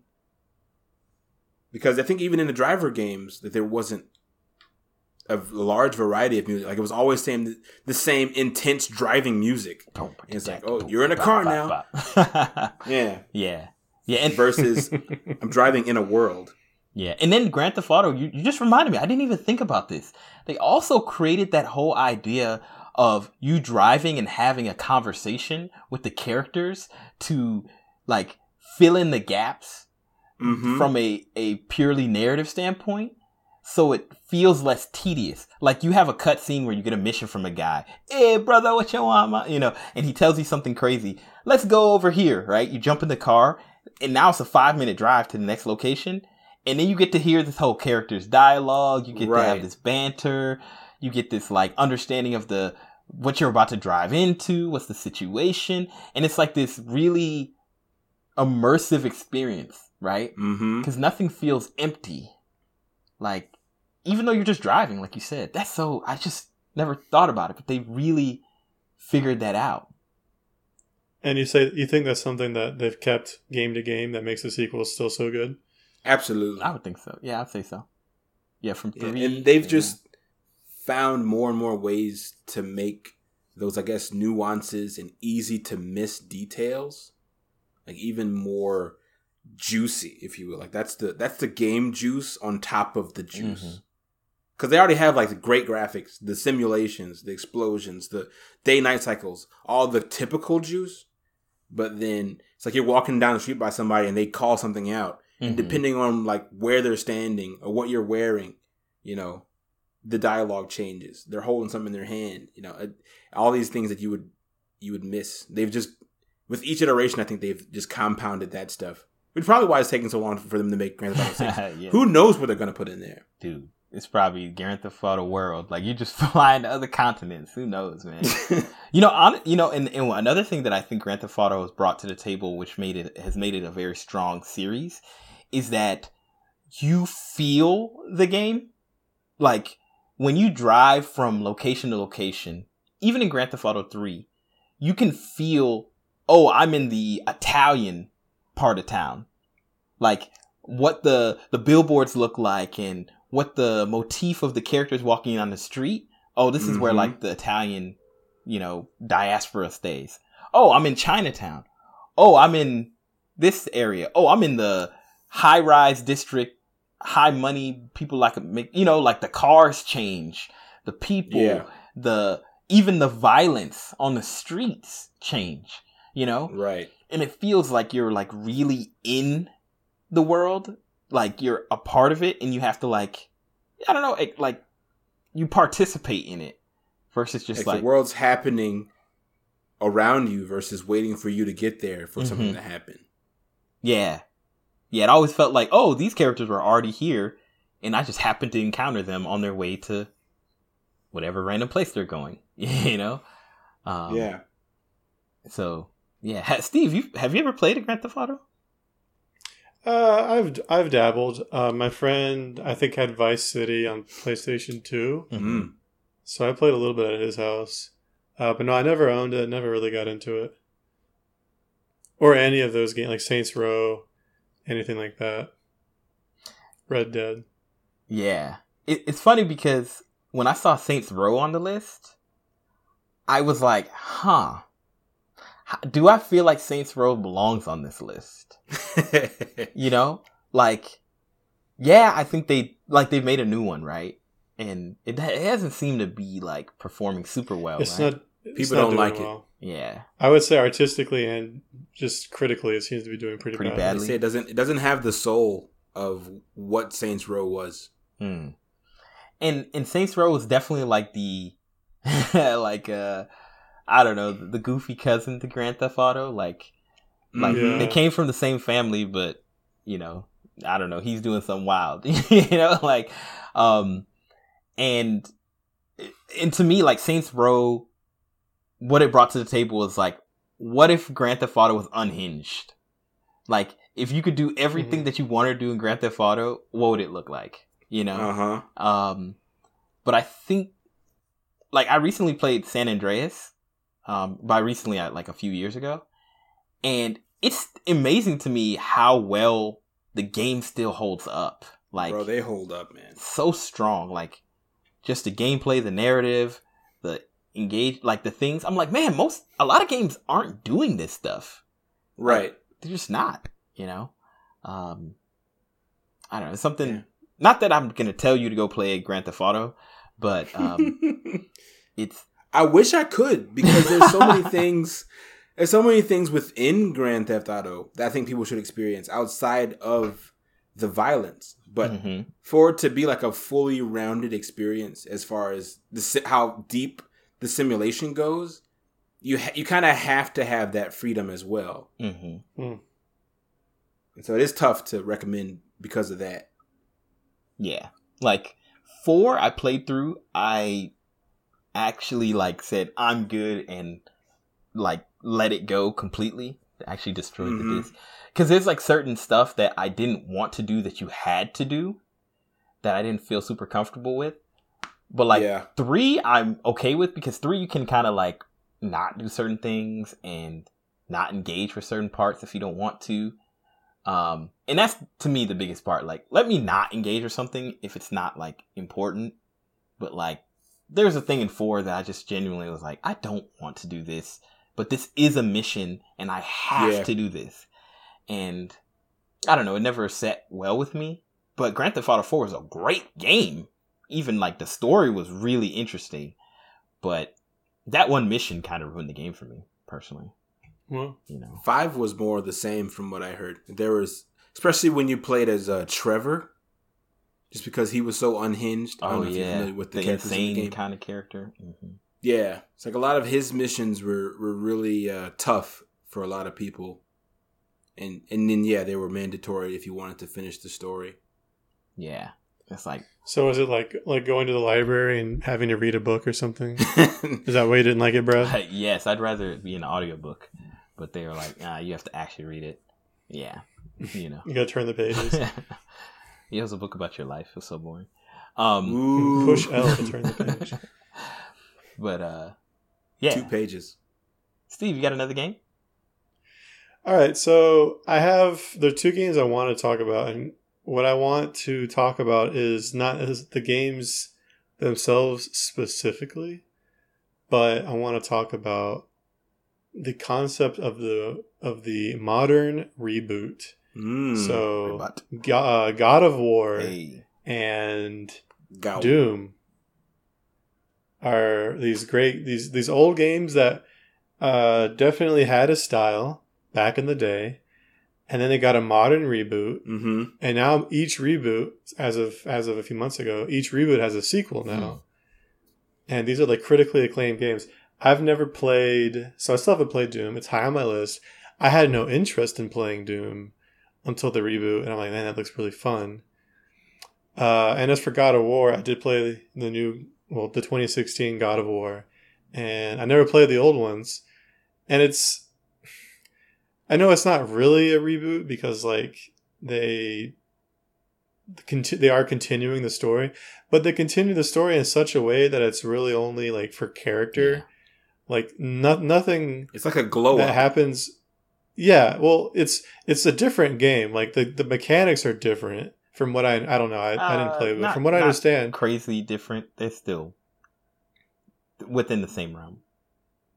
But I feel like the presentation is very different, isn't it? Yes, presentation is very, very different, but hugely different. And I know the fighting's the same. I guess the world exploration is probably similar, actually. But yeah, the presentation is different, and nothing that happened in the first games is that important. Like, I haven't played any of them. I've kind of just picked up what I needed to know from like little lore drops, talking to Kratos. But like, it's basically a new series that is lending or is borrowing old lore, is what it feels like. And so I think that's a really interesting way to go about it. Is like, hey, we have these games that maybe, they don't hold up as well. And if we were to make a new sequel, we would have to kind of depart from what has been in a stronger fashion to make it look good. And I think it looks really good. I think both games, are just, critically acclaimed. Everyone loves them. The people the games are made for, at least. Yeah. And I think that's also a pretty interesting idea about if nostalgia is enough to like reboot, remake, bring back those kind of older games and continue with the lore. Because I also think of, I guess, the games that kind of fit within that same era or same type of game, I guess, like Duke Nukem. I was going to say, isn't Duke Nukem a lot older, though? I think it's around the same age as Doom. Doom, yeah, it should be in the same age. I'm sorry. I'm thinking of God of War, but yeah, Doom is mad old. You're right. Yeah. And then also Contra. Like, both of those had reboots within like the last 10 or so years. That Contra was really bad. Both did, terribly. Because, they strayed from the formula and pulled from, the old lore and characters. I think the Contra might have actually not even pulled the characters, if I remember. But either way, it's just like, just having the IP isn't enough to keep it alive. Yeah. I'm thinking of something else. Ratchet and Clank? I guess it's not really, that's more of a proper just sequel. Like, it's just a sequel. Yeah. Yeah. They've been around for a while, though. Yeah. They didn't really change that much from what I understand. PS2 era, that's a long time ago now. But hey, they've grown with the generations, Mm-hmm. What's the latest Devil May Cry game? That's a pretty old game. True, yeah. I can't even remember what it's called. Well, you made a point that I never thought of, Steve, which was how God of War, even though it's in the same series, it does feel like it's like you said, it's not a reboot, right? Like it's almost like a spiritual successor, but it's not, right? Like, because it's technically a direct sequel, kind of, to the last game. But, like, to me, genuinely, I played a little bit of God of War before this one. I wasn't really a fan of God of War. I didn't really, want to play it. Picked up this one because of hearing all of the acclaim, and it was free on PlayStation Plus. And man, I almost feel like I'm happy I didn't play the games before it. Which sounds weird, but, like, I feel like me going in with no expectations helped me to enjoy the game.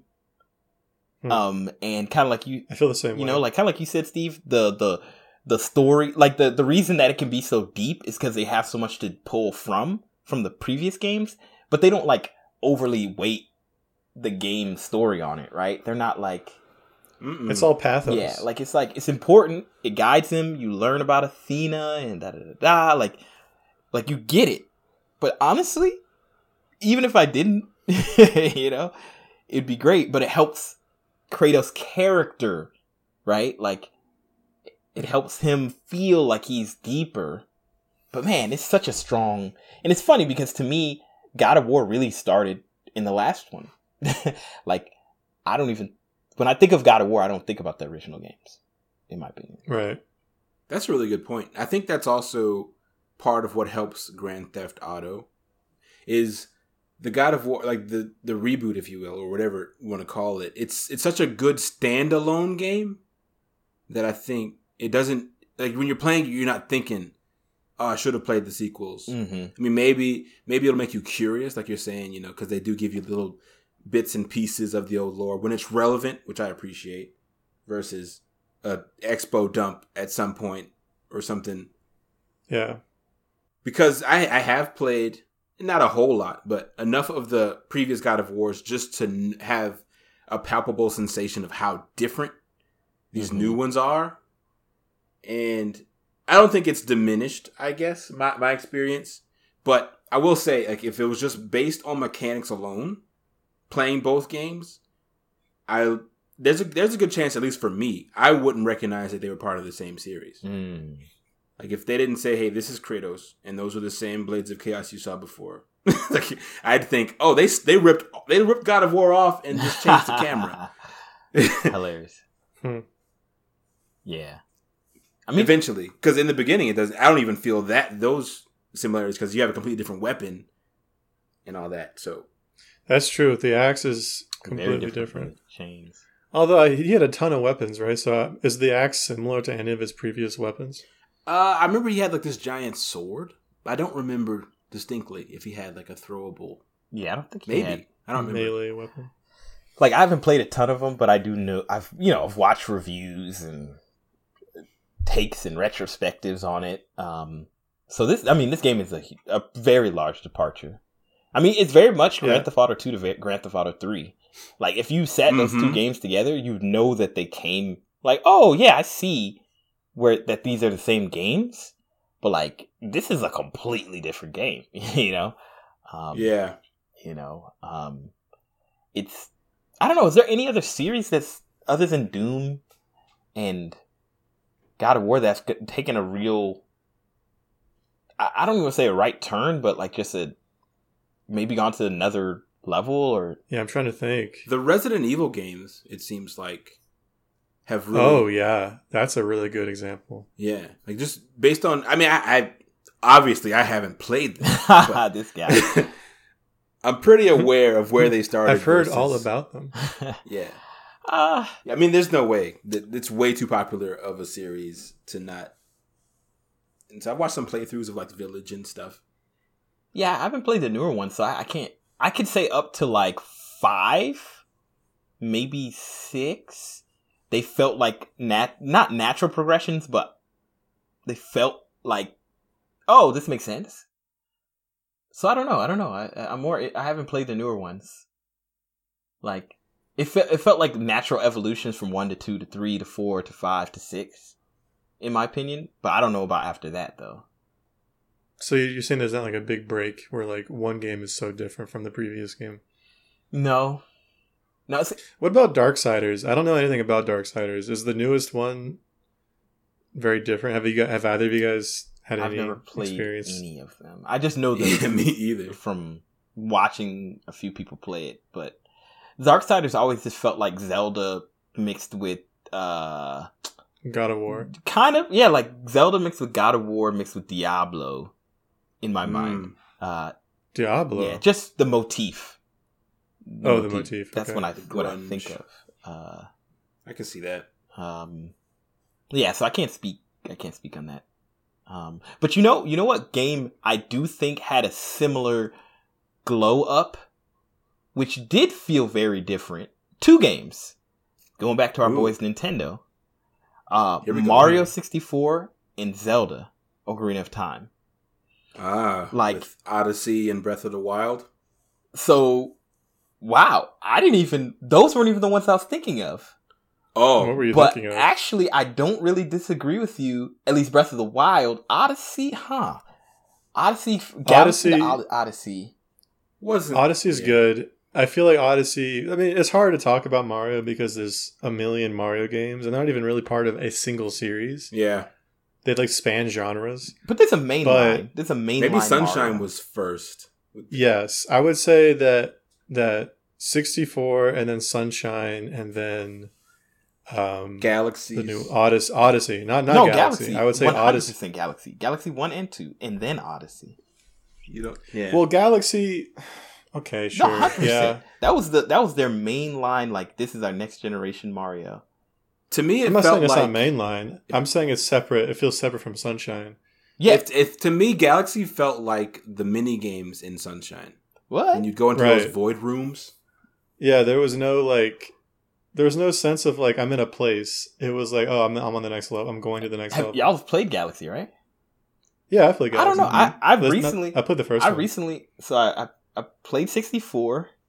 I played Sunshine, and I played Galaxy, and they're very much they're very much in the same ilk of Galaxy. That's why I'm a little bit on. I don't know about. I'm forgetting what it's called. Odyssey. Because Galaxy was very much like, hey, okay, cool. Mario 64 is just about 64, like 3D, right? Like bringing Mario to the 3D world. Sunshine, we added a new mechanic, which was Flutter, right? The water. Then we added a new mechanic, which is gravity, which was what the worlds and being able to go around and getting attached to that. And then Odyssey was the next stage, which is we still have the gravity elements. We still have some of that, but now you can change form, right? Like, yeah, I think the difference in what a lot of people, I think this isn't just me and Kyle, I think a lot of people feel this way, is that in 64 and in Sunshine, there was this idea of like the missing feature is exploration, right? In Sunshine and in 64, you stay in one spot and there's like 8 different goals in that one little area. And you know, you couldn't necessarily do the goals like simultaneously, but they all existed in the same space. And so you learn the space as you play. Whereas in Sunshine, in the Galaxy games, there's like dozens of much, much smaller spaces, and you maybe visit them each, 2 or 3 times. And so it really felt like levels that were separated as opposed to an area that you explore over time. And in Odyssey, that's the piece that's been returned, is like there's still like a dozen levels, but now you're in them for like way longer, and there's like all sorts of details and things that you can do to explore. It's more seamless. So a lot of people called it the spiritual successor to Sunshine, or to 64 because they didn't like Sunshine. Honestly, it's the Sunshine. I get it, but I think for me, it feels exactly the same. It's just a hub world, right? Like all of them have hub worlds. There is no hub world in Galaxy. There is a hub world, the giant ship that you're on that takes. But the ship is just the collection of levels. It's that's not what like the castle a place was that you can in 64. No, the castle had like you could like go on top of the castle. You can go all you did was go from room to room in the castle to go to the next. But it was a hub world. I think functionally, like in Sunshine, it was Delfino Plaza was the hub world. All you did was that's what we're saying. It is a hub world. There's like all sorts of stuff to do in Delfino Plaza without going anywhere else. Well, I mean, I get what you're saying in the sense that like Delfino Pazza evolved on the Mario's castle and making the hub world feel more like a thing, right? Galaxy just said, hey, to us, the hub world is essentially what it is. We're going to take some of that away, and we're just going to get you to what you enjoy the most, which is the gameplay. They don't want you to stay here. And to me, actually, Odyssey just felt like more like Galaxy than it felt like Sunshine or 64, because to me, there was no hub world now. There's definitely no hub world. You just were going to the levels, and the levels were just, you were just there. You just never, like, you, in your mind, you're saying, oh man, I'm exploring this interesting world. No, you were just getting the stars that unlock the next thing so you could do the same. Like, it, if anything, it felt more Galaxy-esque than Sunshine or 64-esque. If you, like, think about, like, I don't think so at all. I actually quit playing Galaxy most of the way through because I just felt like it wasn't fun. I mean, you might not like I wasn't getting anything out of it. I can feel that. Like, I wasn't a big fan of Galaxy. Some people think that's the best game that was made. Galaxy 2, at least. Yeah, Galaxy 2. I didn't even play Galaxy. I didn't even play Galaxy 2. But to me, I mean, Odyssey, I didn't finish Odyssey, but that's just because it is Odyssey. But to me, it felt like Galaxy to me. I was like, oh, I'm just on a ship and I'm going to other worlds, and I can't really do anything other than what they tell me to do in this world. What do you mean? You can do all sorts of stuff. What other than what the world gives you? Like, there's nothing. It's like Galaxy. Like, you're just doing what they tell you to do there. Like, just get the things that they tell you to get, and then you go to the next world. I mean, I think that's they took away the hub world, but that's because every world in Odyssey is a hub world. Or there aren't levels that you select. You just go and explore and get everything. Your ship is kind of like your hub world, but it comes with you. The ship's a menu selector. It's not even a world. I mean, I kind of get what you're saying. In Galaxy, things were a little bit more linear, similar to the older games, right? When you went into a world, this is a star you're getting, do this thing, right? Odyssey, you had a little bit more of a non-linear approach, right? Here are the things that you need to get them at whatever way you want.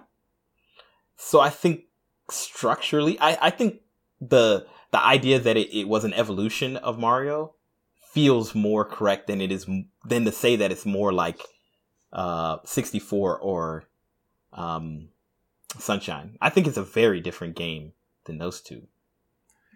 I will say they have a lot in common, and it's probably not fair to excise Galaxy from that little mini series within the Mario world. Yeah, I mean, I'll say this is my last point. I think the only reason why to me Odyssey and Galaxy seem very similar is they're both kind of space games. You know, so to me, I'm like, oh yeah, it's like you're going around space and doing things on different planets. You know what I'm saying? Or different realms. That's kind of where they... Yeah, that's one of my favorite things about Odyssey is the distinction between the kingdoms.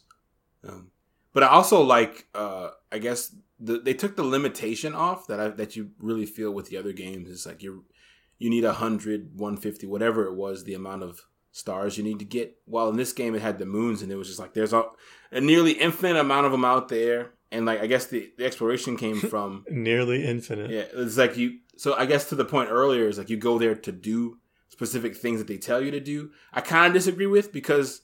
Yes, not everything will reward you moons, but so many random things will that it seems more like the world is meant to be explored on a deeper level than it was on these past games.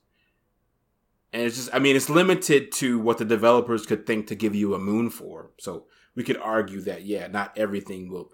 It's not Skyrim, so just walking around, you're not getting XP to where you can earn a moon from walking, but aside from that, you pretty much can earn a moon from interacting with everything you see. The game literally has, like, I think 800, 900 moons. It's ridiculous. Yeah, it's interesting because to me it feels like this Odyssey was like they took, for example, let's take Mario 64, the very first level in Mario 64, and you know how like, oh, your first thing to do is go fight the Bob-omb King, right? Like, and you get a star. But instead, they just broke that up into 3 sections. Oh, getting to the bottom of the mountain where the Bob-omb King is, you get a little star if you do this. You get a part of a star if you do this. And then making your way up the mountain, you get a part of a star. And then fighting the Bob-omb King, you get a part of a star. And then you can use that to progress. So it's kind of like they rewarded you more frequently for experiencing the game, which I thought was really cool, right? Like, so yeah, but you don't get stars or parts of stars for doing anything else. Sorry, which is also like Sunshine, and are you talking about Odyssey or 64?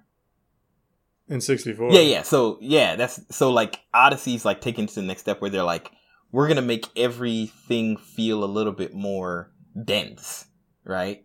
Because there's more you get, and they reward you for just existing more. Yeah. It was the same in Sunshine, and when you went and visited the areas, it was linear, like it is in 64. But when you were in the hub world in Delfina Plaza, you could just get stars doing whatever you wanted. Yeah, there was like maybe 4 or 5. There was a lot. I just recently played it. I'm not gonna say a lot. There was some like. I think there was like 10 stars, 10 shine sprites. But my point. That's as many as you get in any other area. Yeah, so it's kind of like a level in its own way, right? I guess you could say.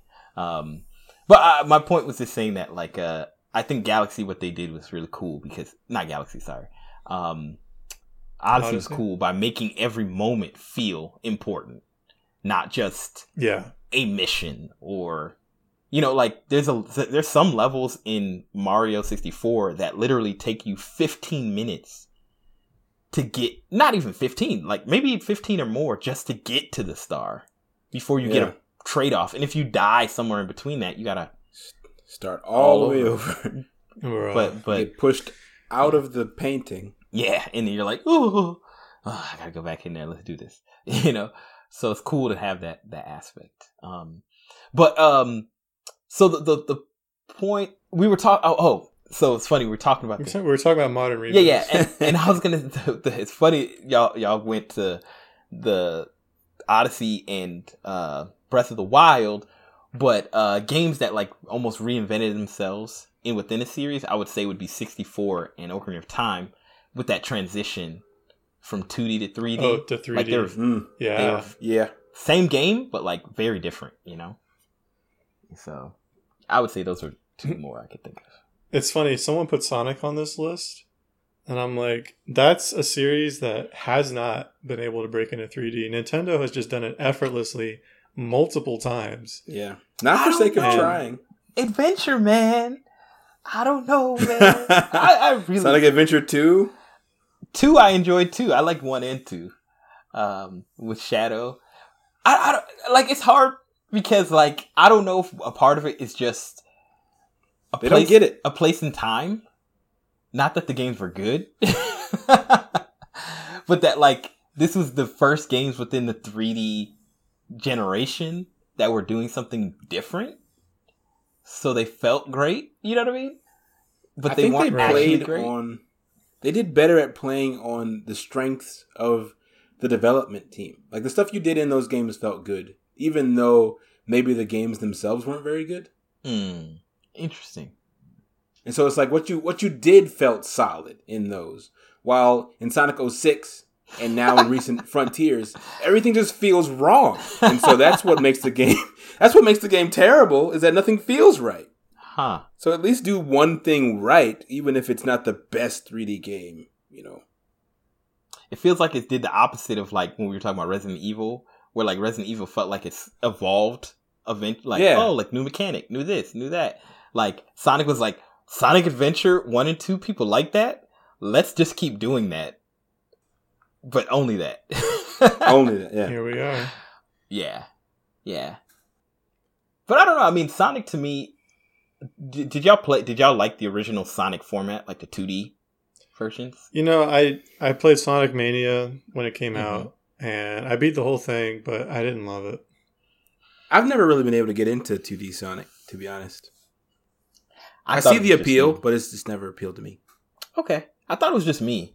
Because people always talked about how great Sonic Mania was. And I played it, and I was like, oh, this is Sonic. Yeah, I think if you like Sonic, then Sonic Mania is great. Mm-hmm. Yeah. But I think what that told me is, like you just said, I don't really care for the formula. Mm-hmm. You know, I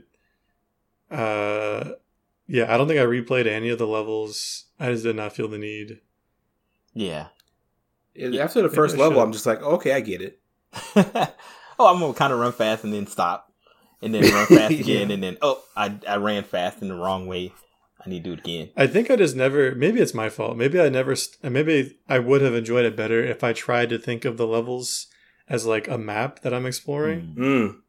So you can like find. I don't know. Everything just seems so random, and I'm like, I want to. I never got into like the flow state. I thought that Sonic had like a flow state where you're like running.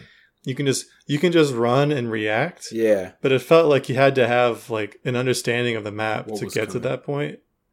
Yeah, like you have to do trial and error and like learn things, and I'm like, well, I don't want to do that. Oh, maybe that's not in this game at least. Maybe it was like welling up the same feelings as like the Donkey Kong Country minecart levels, but it's every level in Sonic. I'm feeling that way.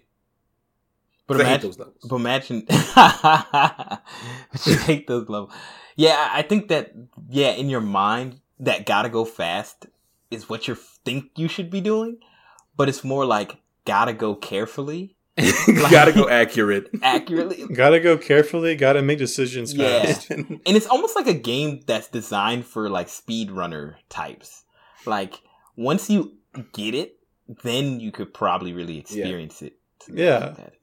But I think what you said, Kyle, about I think the comparison to Donkey Kong Country misses what I'm trying to get at, because I actually like those minecart levels, even though there's some trial and error involved. The point is that you should be able, if you had quick enough reflexes, you should be able to react, stay on, to do it all at once. I don't like that in Sonic. I don't know what to do. Mm-hmm. And like I have to, it isn't just like, oh, I jumped when I shouldn't have and I ran into an enemy that I didn't see on screen. It was, I jumped when I shouldn't have and I hit a bumper and I went way off in the wrong direction and I don't know how to get back to where I made the wrong choice. There was a fork in the road and I didn't understand that it was a fork and I didn't know what would happen if I took this left path. That's a good point. Like, with the minecart, there's just one path, and you're either on it or you're not. Yeah, and your timing's good or your timing's bad, and it's like right. Yeah, now it's all skill. So one of the games I was going to put on here was Mega Man, but the reason I didn't was because forgot Mega Man sucks. What'd you say? Nothing. Go ahead. The reason I didn't is because I think it was a long-standing series. But what's the last Mega Man game, right? Like the Mighty Number 9. Mighty Number 9. That game. Like I think it's one of those games that never found a way to translate to the next generation. Like it's stuck in nostalgia in a way. Like every game, 9, 10, 11, and I think 12 are basically the same as they were in the past. 2D doing the thing. If anything, they're more like Sonic Mania is to Sonic, right? And sure. One thing that it just occurred to me is that Sonic is like Mega Man in the sense that Mega Man punishes you until you know the level, right? Like y'all watch me do a recent run. Like once you it's horrible. But I'll do it again. One thing that Mega Man teaches you is that you're going to die not from lack of skill, but from lack of knowing. Mm-hmm, right? Yeah. And I feel the same way about Sonic, but Sonic is less punishing. It's like you won't know how to do something right until you know how to do something right. It's, to me, that's kind of... Or until you figure out all the ways to do it wrong. To do it wrong. Oh, that's the right way. And I feel like that's what makes it not the most fun of a game now, because we're kind of used to games being more well designed. Yeah. And honestly, that's what it is. It feels like bad design. Yeah. Like that was all they knew to do at the time. And maybe there's also technical limitations, meaning, I can't show you a whole bunch of stuff and I can't do this. So it made sense. But yeah, nowadays it's just, I don't know. Maybe somebody will flame us for saying they don't like Sonic, but yeah. I mean, I'm like, people are probably out here like, you're a baby. You just need a game to hold your hand. And I'm like, no. Like, I like hard games. But trial and error is not a game mechanic. It's not fun. You know, having to repeat content over and over because I died isn't fun. You know? Like, that's... I don't know. Like, it's like the difference between cheap and difficult. There's definitely a difference. Yeah, it's like jump scares versus horror. Yes, true. That's a good point. It's like somebody coming from the Industrial Revolution and saying, "Oh, you guys have labor laws, huh? Oh, you guys are weak. Like, we don't need labor laws. Lose a few fingers. That's just a part of it. You should have known better not to put your fingers in the machine. Like, bro, no, that's not." Dude, I was watching, again, on YouTube, I was watching clips from Zoolander, and I was watching the scene. Have you guys seen Zoolander? Mm-hmm. Been a couple years, but yeah. I've seen it in pieces. Right, pieces of the scene where Will Ferrell's character is conditioning Zoolander, and he's dressed in this really awful, like, little boy, like, German boy costume. And he's like, I'm 5 years old. I want to work, but those nasty child labor laws won't let me. And it shows like a little cartoon of like a kid working in a smelting factory, and like a vat of lava pours down next to him. And they draw like sparks like flying on the kid, but he's like smiling. Like, oh, jeez. Yeah. And I was like, I don't remember this. I sure do miss those days. Like, get out of here, man. I don't miss those days. You have to kill the Prime Minister of Malaysia. Ah! Like, burn your skin off and put hair on your chest. Real man. That's right. Anyway, Donkey Kong Country was actually something I put on those lists because I'm like, there aren't a lot of games, not recently, but Tropical Freeze, I cannot say that I have beaten it. It definitely is not my favorite game, and it kind of lost my interest. Mm-hmm. But it feels like such perfect classic Donkey Kong. Yeah, but it doesn't make me want to tear my hair out either. Yeah. That's a good sequel. They pretty much improved on everything they did in Donkey Kong Country Returns. Oh, that's true. I forgot about Returns. Yeah. Yeah. It's a great sequel. It looks good. It looks good. It's sharp and clean movement. It has bonkers music. So much fun. And this one has a funky mode. And it has funky mode because, you know, that actually is for babies who need to hold their hand. It is.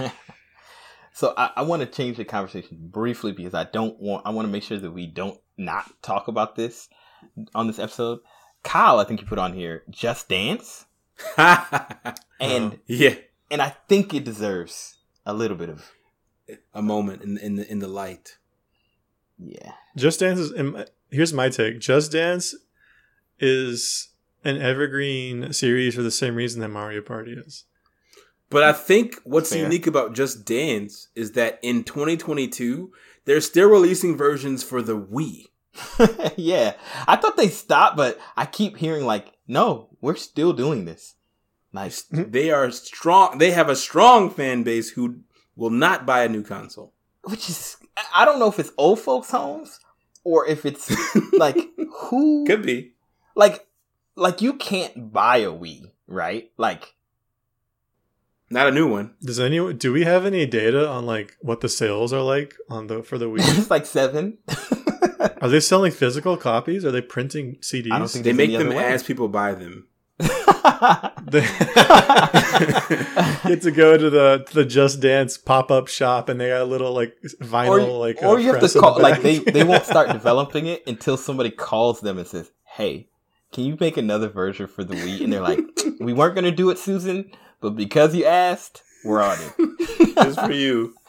A single child tugs on the CEO's coattail, and he's like, "Little Timmy, you drive a hard bargain. You'll have your game by Christmas." But I think that's like, I don't disagree with you, Steve, on the sense that it's kind of like Mario Party in that you know what you're getting when you get into it, but it's more like Madden or like a FIFA. Oh yeah, that's probably a better. It's more like the update of the roster than it is the changing of the core gameplay. 100%. Football is football. So have any of us played Just Dance? I have witnessed it being played. You've witnessed I've played Just Dance like many times. Do you know enough to know like if anything changes other than the songs between iterations? I played Just Dance the original because that was. I'd imagine the dance moves change. Well, the dances are per song, aren't they? The choreography is, but I mean, like, dance moves change. Let me tell you something about Just Dance, first of all. Fair. You know how the dance moves change? But honestly, and this is all you have to do is stand still with the controller in your hand, the Wiimote, and just flick it really hard. Waggle game strong. And you will get a perfect on levels, most levels. Does the timing matter? The timing matters. Oh, yeah. Timing definitely matters. They're just checking to see if you have a heartbeat. Yeah, like they're... Well, of course, they don't have any sensors. They have gyroscopes, like, internally, but, like, that's so limited, right? Like... No, I'm sorry. Yeah, I'm saying all they have is the one Wiimote in your hand. They have no way to know what the rest of you's doing. I know. Does Just Dance even support Motion Plus yet? I think the newer versions did. I don't... Surely. Yeah, I'm pretty confident about that. I mean, I've definitely played 1 and 2, maybe 3. Like, I mean, fundamentally, as far as your question, Steve, yeah, the biggest difference between the games, at the time at least, because I haven't played them a long time, was from iteration 1 to 2, was it a little bit better, right? Like, the UI is a little bit better. Like, there's some, overall tweaks. But yeah, it's a new game. New music. Like, music that's more... of the time of the time, right? Like modern, more modern music. So, because there's no way. I mean, maybe the newer versions it's just downloading music packs. I don't know. Were they the ones who made the dance mode on the Star Wars Connect game? Do you remember that when they made the writing solo? I'm Han Solo. I'm Han Solo. I think that was Dance Central. Oh, that was somebody else. That was Dance Central, which, from what I understand, they're still making games as well. For the not for the Connect. I don't know what they're making it for, but I saw that I don't know if it was the one of the like showcases recently in the last 2 years. I saw Dance Central, and I said, "What is that even running on?" So, yeah, I don't know. I'm not sure about Dance Central. Wait, is Dance... Now you got me really questioning. Does Dance... What's the game we're even talking about? Just Dance. Just Dance. Is it on anything other than the Wii? Yeah, it's on Switch. Yeah, it's on Switch. And probably other consoles. Yeah, it's probably on PS4, because they have the Move controllers and stuff. Do they... Oh, okay, I guess the 5 doesn't have Move controllers. I mean, you can use the Move controllers on it. Oh, you can? Uh-huh. I actually have been recently. Really? What have you been playing? Just Dance. He's just been dancing. Wait, I've been playing Iron Man VR. Oh, for the VR. That's right. I keep forgetting that they have the VR headset. So yes. PlayStation VR 2. Iron Man VR? Huh? What? Does it make you feel like Tony Stark? Yes, actually. Like, there are portions where you just play as him, and so you see his scrawny little arms whenever you're moving around. Oh, I love that. I took some video. I actually put it in the folder. I didn't. Really? I didn't watch any of the video. I haven't looked in a while. I didn't think. I just converted all of it blind. I'll warn you that some of it is a little bit disorienting because it is VR. So you're seeing my perspective. Okay. Well, yeah. So no, but the PSVR 2 has the more like the haptic touch, like the more modern VR headsets. So it doesn't use the what's it called? The sticks, right? I guess so. I don't have that one. I mean, the VR 2 isn't out yet. I don't think. Yeah. So nobody knows. Nobody knows. Hopefully, I mean, I would imagine conversation knows something crazy with. Yeah, I feel like Just Dance games. Like I put Dance Dance Revolution on there once I saw Just Dance, because I know Dance Dance Revolution hasn't. Well, I don't know. I don't think they've made an iteration for console in a long time, but PC players only, baby. Like arcades, Dance Dance Revolution is there, and I remember playing Dance Dance Revolution for the PlayStation 2 and using the pad. Man, talk about getting sweaty, stomping on your hardwood floor, and like it was so much fun. But break your ankles. You I feel would. like when I have Paper kids, thin. when I have kids, I'm gonna find a way to get Dance Dance Revolution because I think it's worth the foolishness. You can still buy it. Yeah, eBay. But the pad, and Yeah, you can buy the pads. I don't know how or where, but I know For people. You're guy. getting it second hand, and it's gonna have stains on it. yeah, it's gonna be an Etsy. Like somebody on Etsy will make it for you. Like, oh, I made Make a pad a for new you. one. And If it comes to that, you should just make And your then- own It's gonna be pads, made out man. of solid wood. no, it's just gonna be a pad, but it's just gonna have a PlayStation 5 controller in the center of it. And then you're just like stomping on that constantly, like, oh my gosh. You're like, that's close enough. I don't remember it being this bad on your feet. Oh, man. $170. So I guess, we're getting close to, we should probably wrap up here. So y'all throw out your any honorable mentions that you want to talk about before we end, of series that were like that you just felt like had to be said before we ended today. Ooh. I'm gonna Pokemon. steal Kyle's. Oh, okay. You stole mine, so. Got Go him. Cows. Yeah, still mine. Go ahead. Kingdom Hearts. Well done. Yes. Yep. Yeah. I was gonna. I said this, but I don't know. And I said I wasn't sure if it counted, but I feel like they don't exist anymore. But I wanted to just say Telltale Games, like all rest of in peace. their Batmans and gosh, they made a whole bunch of ones. Batman, Walking Dead, somebody They made a Borderlands one that I heard wasn't great. Borderlands. Oh, snap. Dude, Lego games. Yeah. Oh wow, yeah. Matter of fact, somebody was just telling me that the newest. Mind The blowing. newest The Lego one. games were Tall Tale. Different company, but good job of remembering the Lego games. Yeah. Like, somebody was just telling me one of the newer Lego games is just so good. They're like, I don't The know Star Wars one. Yeah, the Star Wars one. It's like, how are they still good? like we should Bro. be done here. So I think that's They have a winning formula. They should have been. That's an honorable mention. The Lego games. Yeah. Yeah, I definitely think they did. Yeah, but definitely, I take back Kingdom Hearts and I go with Lego. Because remember they made like, what was it, Lego Island? Oh, Like the that's- 90s? I had Lego Oh my Island as a goodness. child. Lego That junk Island was so good. fire. Boy. Bro, I did not understand Fire. how to catch the villain at Oh, the the end. I pizza- wasted the- so many the donuts pizza and man, pizzas. with the pizzas. The pizza copter? Dog. I remember my friend had it at his house, and that's all I would think about. When I knew I was going to his house, I was like, how can we get to Lego Island? Like, what way can we convince his only parents? reason why you were friends with him.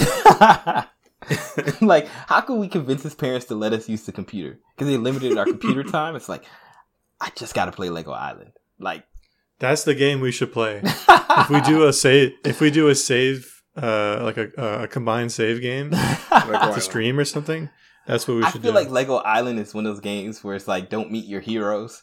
Like, you just kind of like remember. It's perfect for us. It's Just perfect. remember it as it was. Don't be like, ooh, this game is trash. like, oh, I can't remember. I did that with Aladdin on the Super Nintendo. Shouldn't have done it. I feel That like game is I hard. feel like any Super Nintendo game is gonna make That you game feel was that way. hard, son. That's true.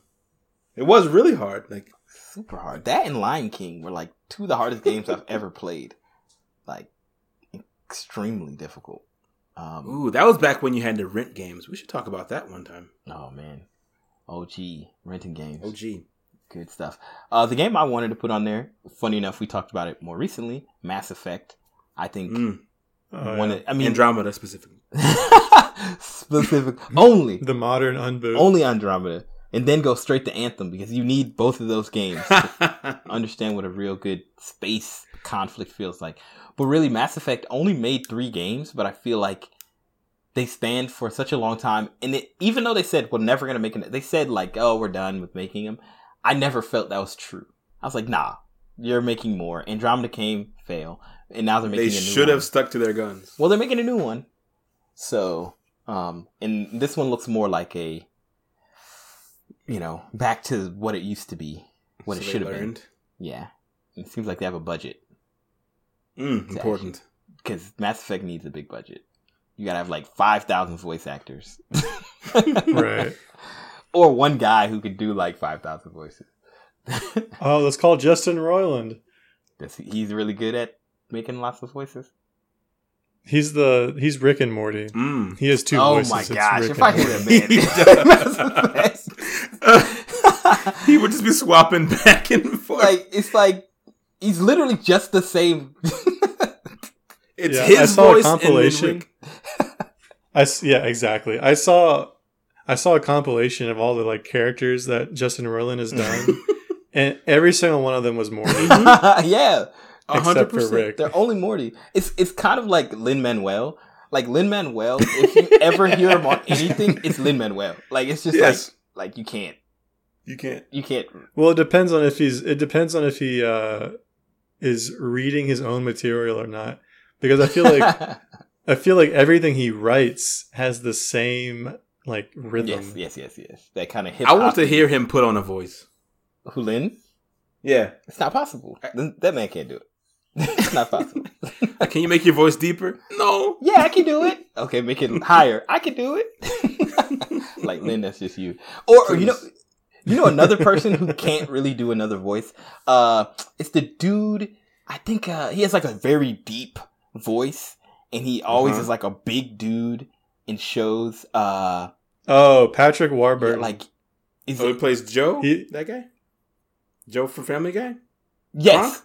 He was Kronk. Mm-hmm. Yeah, Joe from Family Guy. Yeah, him. Yeah, like, that's Patrick Warburton. Yeah. That's Patrick Warburton. Yeah, him. He's just like, that's him. But I know it's him, but he doesn't take me out of the moment. But no. Morty. His voice is so Morty good. I love it. Destroys me. Like, if I hear Morty on something, I'm like, I can't.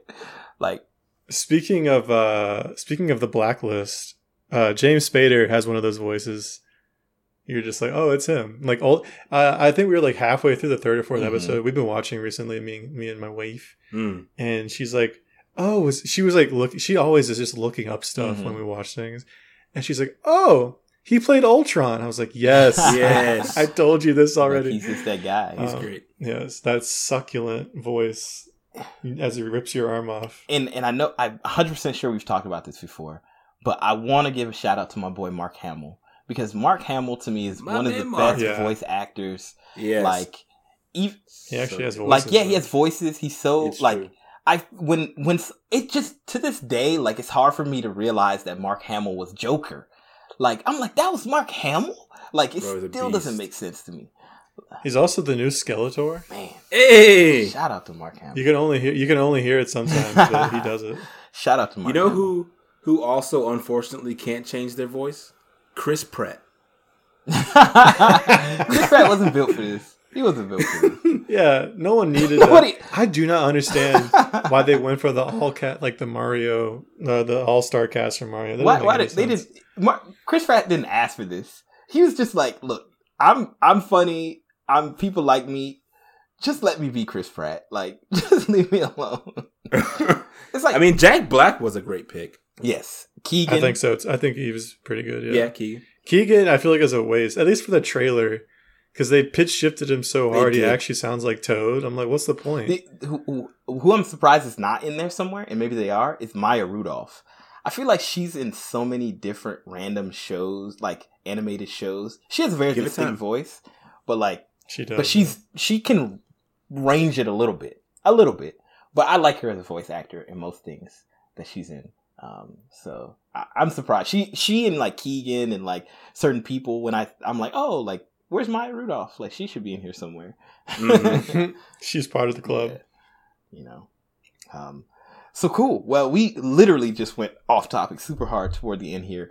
But yeah, good way to wrap it up. As you do. You know, we covered a whole bunch of series. Like, good luck trying to remember what we talked about, but hey, it was a blast. There's so many good games. I feel like I'm really happy Lego came up in the end, because that deserved to be on this list. For sure. Yeah, we should have talked about it earlier. I mean, it's weird because like the gaming industry is growing so much, has grown so much over the years, and there's these games like Splatoon or Fortnite or, you know, whatever, who haven't made their way into the long-standing like game list. But I'm very interested in like 5 years, like, will they be the next, you know, Mario, the next whatever, Grand Theft Auto, ARMS. Did you say ARMS? Oh my! No. That game was a mistake. Arms. Man, and somebody was like, yeah, this game gonna be fire. We're gonna have sequels. Man, this gonna make my career. It was supposed to be like a system seller, and it just... Oh, that reminds me. You brought up 1-2 Switch earlier. That should have been with the Switch. Yeah, that should have been a package. 100%. I'm still mad because I haven't played the game because of it. I'm not paying $60 for that. Absolutely. I'm not gonna do it. And you know Nintendo's... It's not $60, is it? Is it $30? It was 60 when I looked at it. But that was like when the Switch finally came out. I thought it was... Okay, maybe that's why I don't have Nintendo it. does not drop prices for games. It's true. Like, I'm not talking about dropping prices. I thought it was... No. It was a full game price from the jump. No. Yeah, that's dumb. Oh. $9.99. Should have been for free. We need Steam to have a conversation with Nintendo and say, look, it's time for a sale. Like, it's time. 95% off. You know. So anyway, games are great. We love them. I know you do too. So keep playing them. We'll keep playing them forever. But, you know, thank you so much for listening. Of course, I got to thank the brothers themselves. Thank you, Kyle, for always a pleasure, lending your voice, your distinct voice. Yes. And thank you as well, sir. Oh, sorry. Glasses Stevie for lending your voice as well. We're grateful. De nada. Ooh. De nada. Indeed. He's behind me. He's everywhere. And you know, thank y'all for letting me be here on the show. I'm always excited to be part of it. Thank you, Sir Brad Stone. Yeah, we're gonna let you this one time. Okay. I'm grateful. I'll take what I can get. Don't press your luck. And of course, thank you to our Super Agile Nation, to our brothers and sisters out there in the world. Hey-o. Happy New Year. Happy holidays. I hope your beginning of the year has been great, and we are so happy to have you here. We're going to the next stage of the show, and man, if we keep this up, we'll be at 2 years of making this show come this summer. So we're just gonna keep doing what we do. It's just a blast. We like talking. Seems like a good stopping point. You know? Yeah, we're done. We're finished. We didn't make it. But really, thank you so much for listening. As always, you can find us everywhere. If you don't know where to find us, just search us on Google, Super Agile Bros, Spotify, YouTube, Google Podcasts, Stitcher, SoundCloud. We're everywhere. Of course, Apple Podcasts and I already said Spotify. So please just listen to us everywhere. Share with your friends, family, and those who might like this type of content. We really appreciate y'all. Y'all make this possible. Well, no, we make it possible. No, I'm kidding. Y'all really make this a joy to do, and we're gonna continue doing this as long as time allows. So thank y'all. Shout out to the Patreons. Shout out to the Patreon supporters out there using them eBucks.